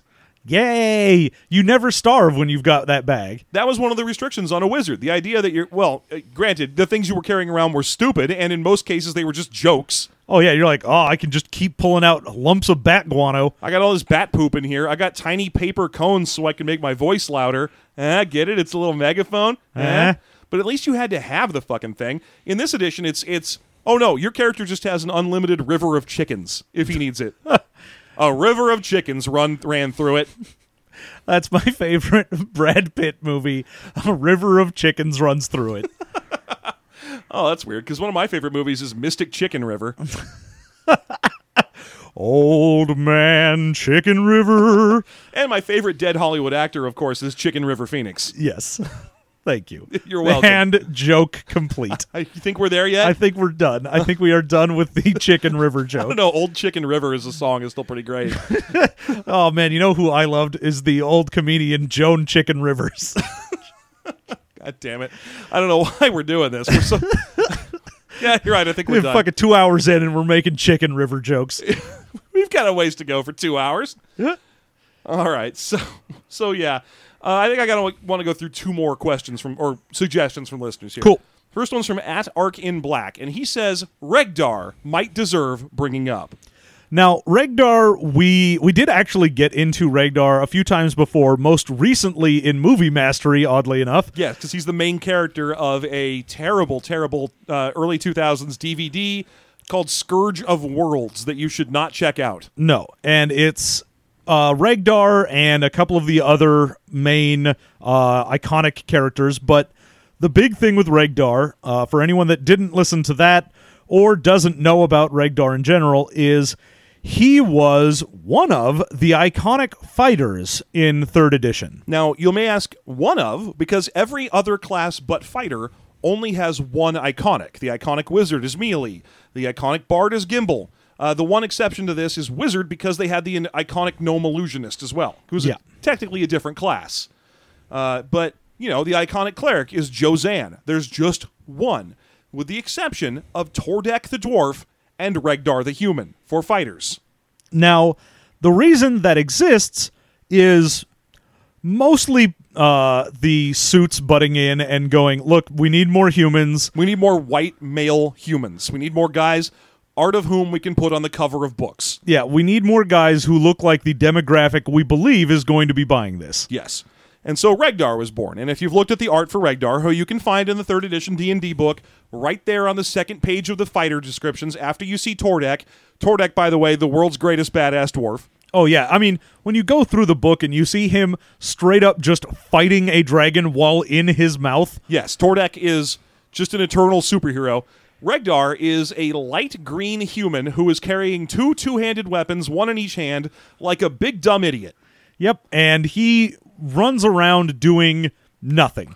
Now, normally, if you see Regdar in art, it's either that picture of Regdar, where he's standing there with two weapons, or he is dead.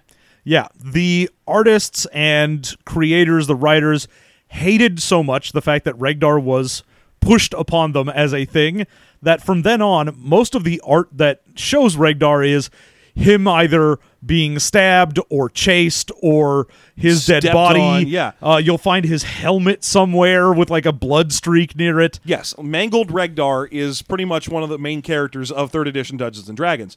Now, when we first talked about this on Movie Mastery, we managed to draw a few cockroaches out of the woodwork who were like, well, what do you care if there's a white human? Shouldn't there be at least one? Well, that's the thing. There's two. Not counting Regdar, there's two. Yep. Hennet the Sorcerer and Jozan the Cleric are both white male humans. We already had two. Yes, indeed we did. So, what is Regdar? Completely unnecessary. Yeah, but because it's the fighter class, they're like, well, we need the iconic main sort of class in this to be a white dude. Yep, a big white dude, and that's how Regdar came into existence. And I swear to this day, I still see him as a half-orc because he is very light green. Man, but then you look at the picture of the iconic half-orc in there, Good old Krusk. and you're like, oh, no, wait, no, he isn't, because they straight up turn half-orcs into just orcs. Yeah, orcs are straight up monsters, or half-orcs are straight up monsters in this book. They have no nose, they have an enormously huge tusky mouth, they are very gray. Oh, that said, Krusk has 10 times the charisma of fucking Regdar. Oh, yeah, I'd way rather hang out with Krusk, just a quiet evening alone. If you make that Paramore joke about Krusk one more time, I am turning this podcast around, mister. Hey, that's what you get when you let your heart win. Oh my God. Stop making Paramore jokes. But that's my business. I'm in misery. For fuck's sake. I'm going to do a Tom Petty series at some point, sir. It's going to go on for about 20 minutes because I know every Tom Petty song there is. Yeah, I think I've already listed all of the Paramore songs I know, so we're done here. Yeah, you've got nothing, babe. When I get started on Tom Petty songs. Eventually, I'll be so mad that you won't come around here no more. All right, so that's Regdar.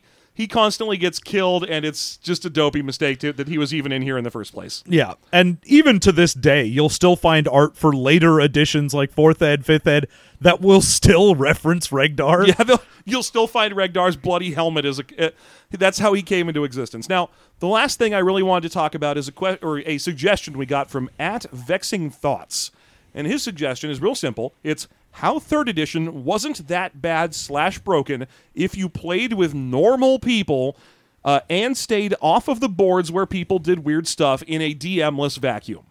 Now, that much is true. And we have said this time and again. Whenever we talk about 4th ed, 3rd ed, stuff like that, the edition wars, we always bring up, look, we played a shitload of this game. I played way more 3rd edition than I ever did 4th edition. And it was never like we were sitting there going, oh boy, everything's going off the rails at all times. I mean, playing Pun Pun the Kobold. Yeah, even with me playing a Mystic Theurge, which was technically supposed to be one of the best things, mostly I just ran around doing low-level spells and being an idiot. Yeah, one of my favorite characters I ever made in 3rd edition was it was a sorcerer, which is a bad choice in the first place, who every single level of his spells was metamagic versions of Magic Missile. He only cast Magic Missile. Yeah, he was just a turret. He was a living turret with every metamagic feat dedicated to Magic Missile, and he just walked around going, Magic Missile, Magic Missile. That's my answer to everything. Yeah. That was my dwarf, Big Fat Stinky Pete. Yeah, with his Toad Familiar. His Toad Familiar. Little Fat Stinky Pete. Yeah. That was one of my favorite characters I've ever made. He's fucking ridiculous. So it's true. You can play this game without messing with all these optimization boards and unbelievable splat books and what have you, and have a good time. I mean, that being said, this is being brought to our attention because people think that because John and I are 4th edition enjoyers, that we've picked a side in a war. Yeah. And there isn't a war. That's all fucking internet bullshit. These are 2 different editions of a game, and you can that play no both. longer come out. There's no war now. There's nothing. There's nothing left. It's the Shattered Ruins. We like both of these games. That being said, you can have a good time playing any of the 100 games we've covered if you have a good DM, regular old friends, and you're just having fun. Every single one of them. Yes, you can have a good time playing Numenon. Yeah. I mean, at this point, the argument, the war between 3rd ed and 4th ed is basically Whigs versus Tories. No one gives a shit. Yeah. Well, I do, sir, because as you see, as a know-nothing, I find that the trade of silver... Yeah. No, it does not matter. If you liked one of those, you're playing them. If you didn't, you aren't.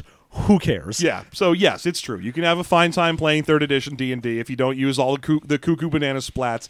Hell, you can have a fine time playing D&D if you do use all the cuckoo banana splats. Because ultimately, and if there's any message we hope we've managed to impart over 100 years of this. Yeah, 100 years of this. 100 years of rickandmorty.com. All 100 years. Rick and Morty. We're going to go on adventures. This is our darkest year. Get over it, famous John. Oh, jeez, Jeff. I don't know if I can do that. So over 100 episodes, if there's anything we've imparted to you, there's not really... Role-playing games could definitely stand to be better, and they should strive to be better. They shouldn't be sexist, racist garbage. The rules don't need to be unnecessarily complicated for no reason, but none of that is going to stop you, the player, from having a good time if a good time is what you want to have with a book that you own. 3rd edition D&D is no different. You can have a fun time playing this with your friends. Yeah, I mean, if you get together and you're like, oh, we've got a wizard and we've got a fighter and we've got a rogue and we've got a cleric, and yeah, the wizard can do some stupid things if he wants to, but mostly we're just having fun adventuring around. Yeah, obviously you're going to have a good time. Yeah. The fact that the rules aren't amazingly well balanced isn't going to stop you when you've got something like, as you mentioned, a DM that doesn't just go ahead and be like, yeah, sure, you want to do a fucking instant transportation across the country on saddles on a fence? Go for it. Sounds like fun. No, instead, the only reason you usually have problems at a table is because someone's being a real Frankenstein's dad about something. Oh, yeah. Someone's like, hey, man, I just want to really get into my character, and I think what I need is more bonuses, and if you could just give me some better magical equipment, that would be great. What I need is a whole bunch of templates layered onto my character at no additional cost. What I need is just a whole lot of alcohol. Oh, hold on. I'm sorry. That's Frankenstein's dad's monster. That's the Frankenstein's dad's monster. Alcoholism. We did all the good old in-jokes, John. We got to most. We didn't do a hot dog question, and you know what? We're out of time, so here we go. John, what is your favorite thing about 3rd edition Dungeons & Dragons? Oh, it's all those hot dogs. It's the riding pony you can get as a halfling. Or the riding dog that there's art of in the book. Dog spines aren't meant to carry a halfling around. I don't care if a halfling is light. You shouldn't put a baby on your dog, for example. Well, these are fantasy dogs. These are war dogs. They're war dogs that have a spine that bends the other way so that they work like horses. And and we let them slip. All right, that's fine. These dogs of war. Okay, fine. I thought there was going to be another Paramore reference. No. That's why I was shooting you the side eye. Give me that side eye. No, I'm not throwing more Paramore at you. I figured you might have graduated from Paramore to some fucking Evanescence song I don't know or something. No, I really put a tourniquet on that. I'm not doing any of those. Fair enough.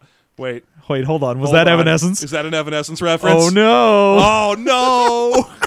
See, what's your favorite thing about 3rd edition D&D? Well, best thing about 3rd edition D&D to me was sort of also the worst was that it got so many people to look at role-playing. The fact that the OGL came out and everyone had access to these rules meant all of a sudden people could really start looking at it as a thing they could do if they weren't rule inclined. Yeah. Like any creator who's like, man, I have this awesome idea for a setting, but I'm not math inclined. I don't really want to work on a system that much.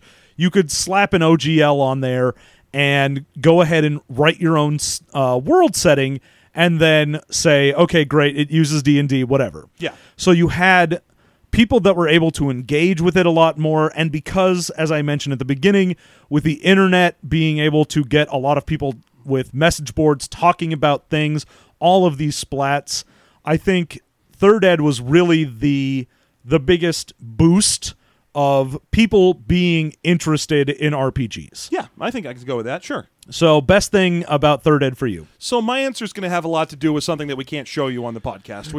It's Tordek. Well, hang on just a second, John, because it's the art. A lot of what 3rd edition did for art was it introduced kind of the dungeon punk concept that kind of defines D&D now, where all the armor looks like Diablo gear. It's got all kinds of cool spikies all over it, and the armors are always like half chain, half plate, and with cool ornate designs to them, and the shields are all weirdly shaped, and the swords are crazy.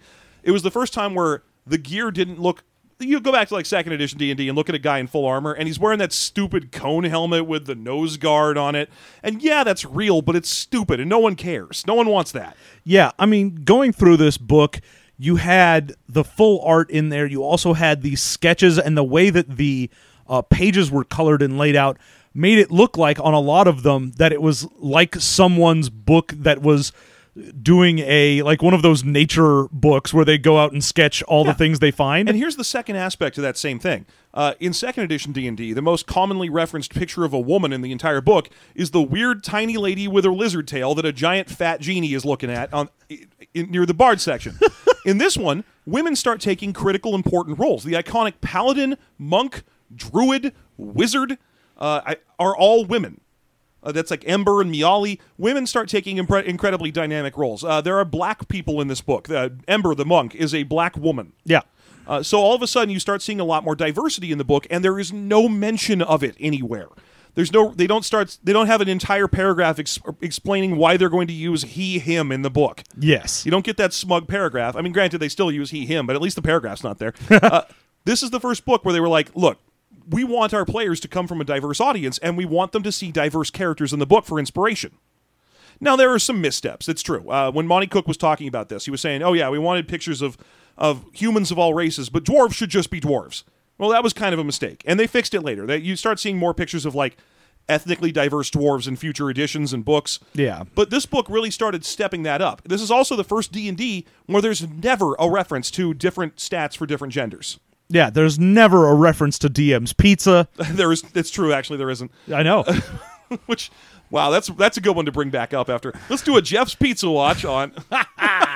So, no, but this book has a good ethnic diversity to it that's actually very refreshing, and it was nice that D&D took that step all the way back in 2001. Yeah.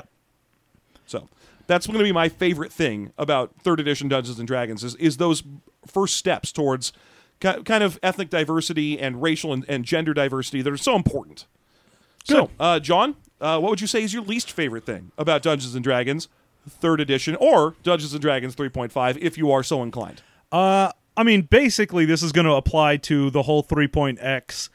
It is the entire idea that you had to plan your character out, that you had to go from first level up through at least 7th or 8th.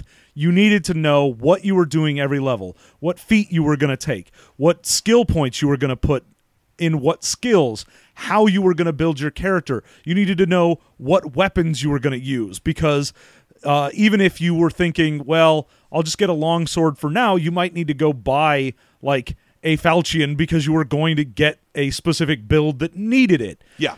It was so much more bookkeeping that even people who enjoy that, which I do enjoy that, and I know our good friend Brian is super into doing that as well. Same here. It's just a fun thing to go like, oh, let me get a thought experiment for how this guy should turn out. But it also meant that it was one of the first times in a role-playing game for me where the characters didn't develop organically. There was no point where I was going to be like, oh, I was playing this character, and it turns out I had originally thought he was going to be like super into books, and he was going to be a sagely type.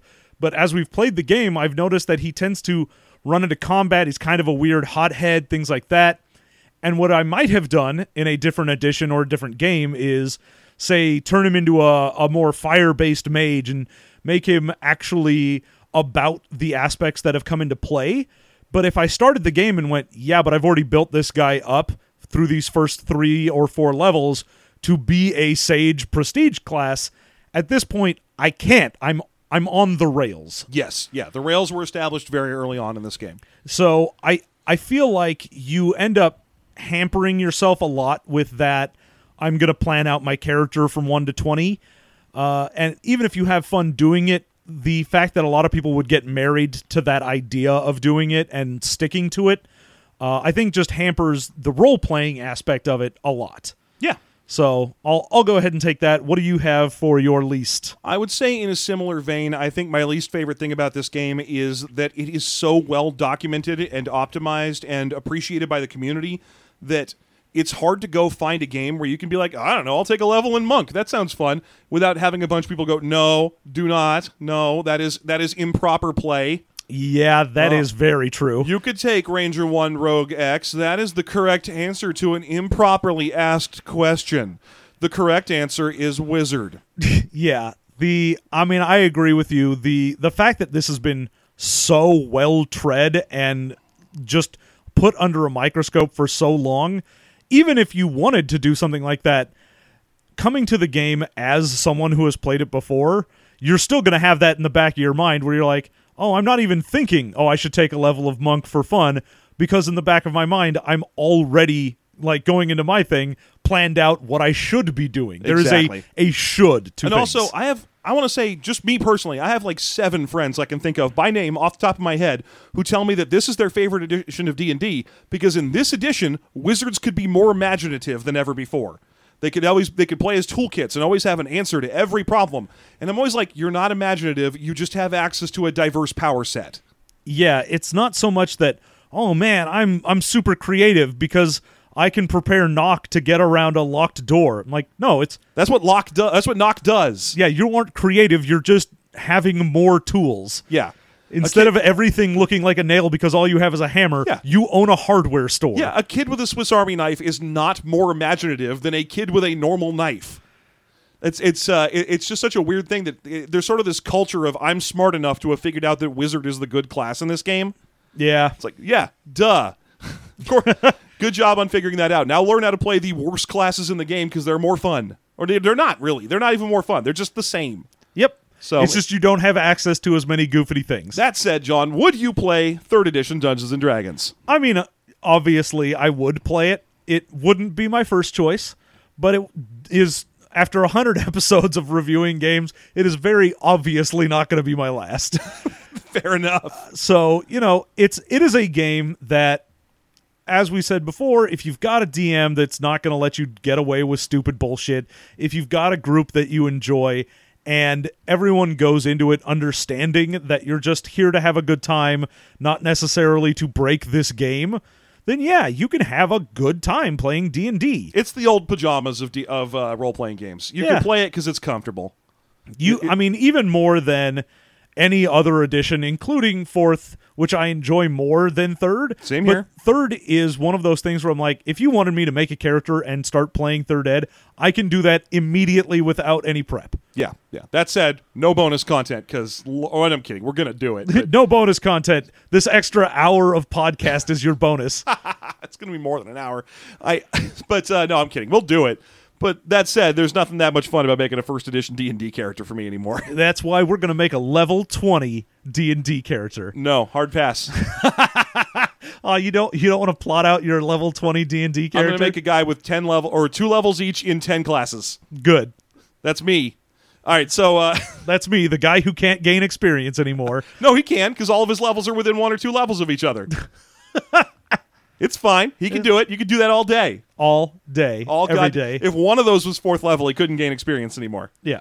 All right, so yeah, I would play this because it's comfortable and it's easy to play, and I mean, and like the one guy was pointing out, you don't need to optimize this game to play it. You could just play it. Yep. So I think that moves us on to housekeeping, and then we're done here. Yes, we are. So, folks, thank you so much for your Patience listening to this. Oh, no one's still listening. We're talking to like 2 fans right now. Yeah, I'm talking to my mom right now. Hi, Mom. I need to do laundry. John's mom. Yeah, I'm talking to my sister. Hey, Jen. Hey, Jen, come down and visit sometime. Oh, that'd be great. I think I've met you once, and I'd like to see you again. Come on down. Were you the one who was at karaoke that one time? Yeah, she was. Okay, then I've met you. Hi. Hi, Jen. Yeah, there we go. Also, hi, Neil. I know you're also listening. My sister's son. All right, so thanks so much for supporting us through 100 goddamn episodes of this, and what I'm pretty sure at the moment adds up to more than 260 hours of total combined podcasting. Jesus Christ. We need to stop doing this. We have more than 3 weeks of total podcasting. I think it's more than 2 weeks now of total. You could sit there and listen to us straight for 2 weeks. No, you couldn't. No one could. No one could do that. That's how you go mad. That way lights madness. So I'm just saying, thank you so much for supporting us. It's a big, huge thing. Honestly, this is the longest I've ever held one job. Yeah. I mean, honestly, episode 25 was the longest I've ever held one job. So let's be clear here. So I don't want to get too maudlin and heartfelt, but thank you guys so much. And if you're new and you still want to support us, even though you just listened to 2 hours of this, you can do that at patreon.com/systemmastery. Yep. We've got so much stuff that we are planning to do. All these other shows. We are actively writing our own role-playing game based on a joke from 80 episodes ago. So by all means, come on by, give us your support. We just did announce a new goal. We're currently at 725 or something, I think, in terms of dollars. Thank you, by the way, supporters, Yeah. for getting us over the 700 and the 400 supporter goal. Yeah, it's huge. It's an enormous amount of money, and I still can't believe it's happening. The fact that we have that many people that actually give a shit and want to support us is amazing to me. Mind-boggling. So the new goal is if we ever hit $1,000 per episode, we will take our other show that's becoming increasingly popular, Expounded Universe, where we make fun of old Star Wars books, and we'll switch it from being every 2 weeks to every week. Yeah, we'll finally have a weekly show. Yes, the first weekly System Mastery show ever will be Expounded Universe, our Star Wars book review. Yep. So if you want to support us and you aren't already, and that's a good argument for you, and you're still listening to this show, then by all means go support us. Otherwise, check out all our shows at SystemMasteryPodcast.com or System Mastery on Facebook, Gmail, Twitter, or Reddit. And John, you got anything else you want to say? I just want to say thank you so much to all the listeners. The fact that we've gotten to 100 episodes, and during that time we've had essentially nothing but love from our listeners has been amazing. Yeah, it's been really nice. So until the next hundo, I've been Jeff. That's been John. Thanks for listening, and have a good week.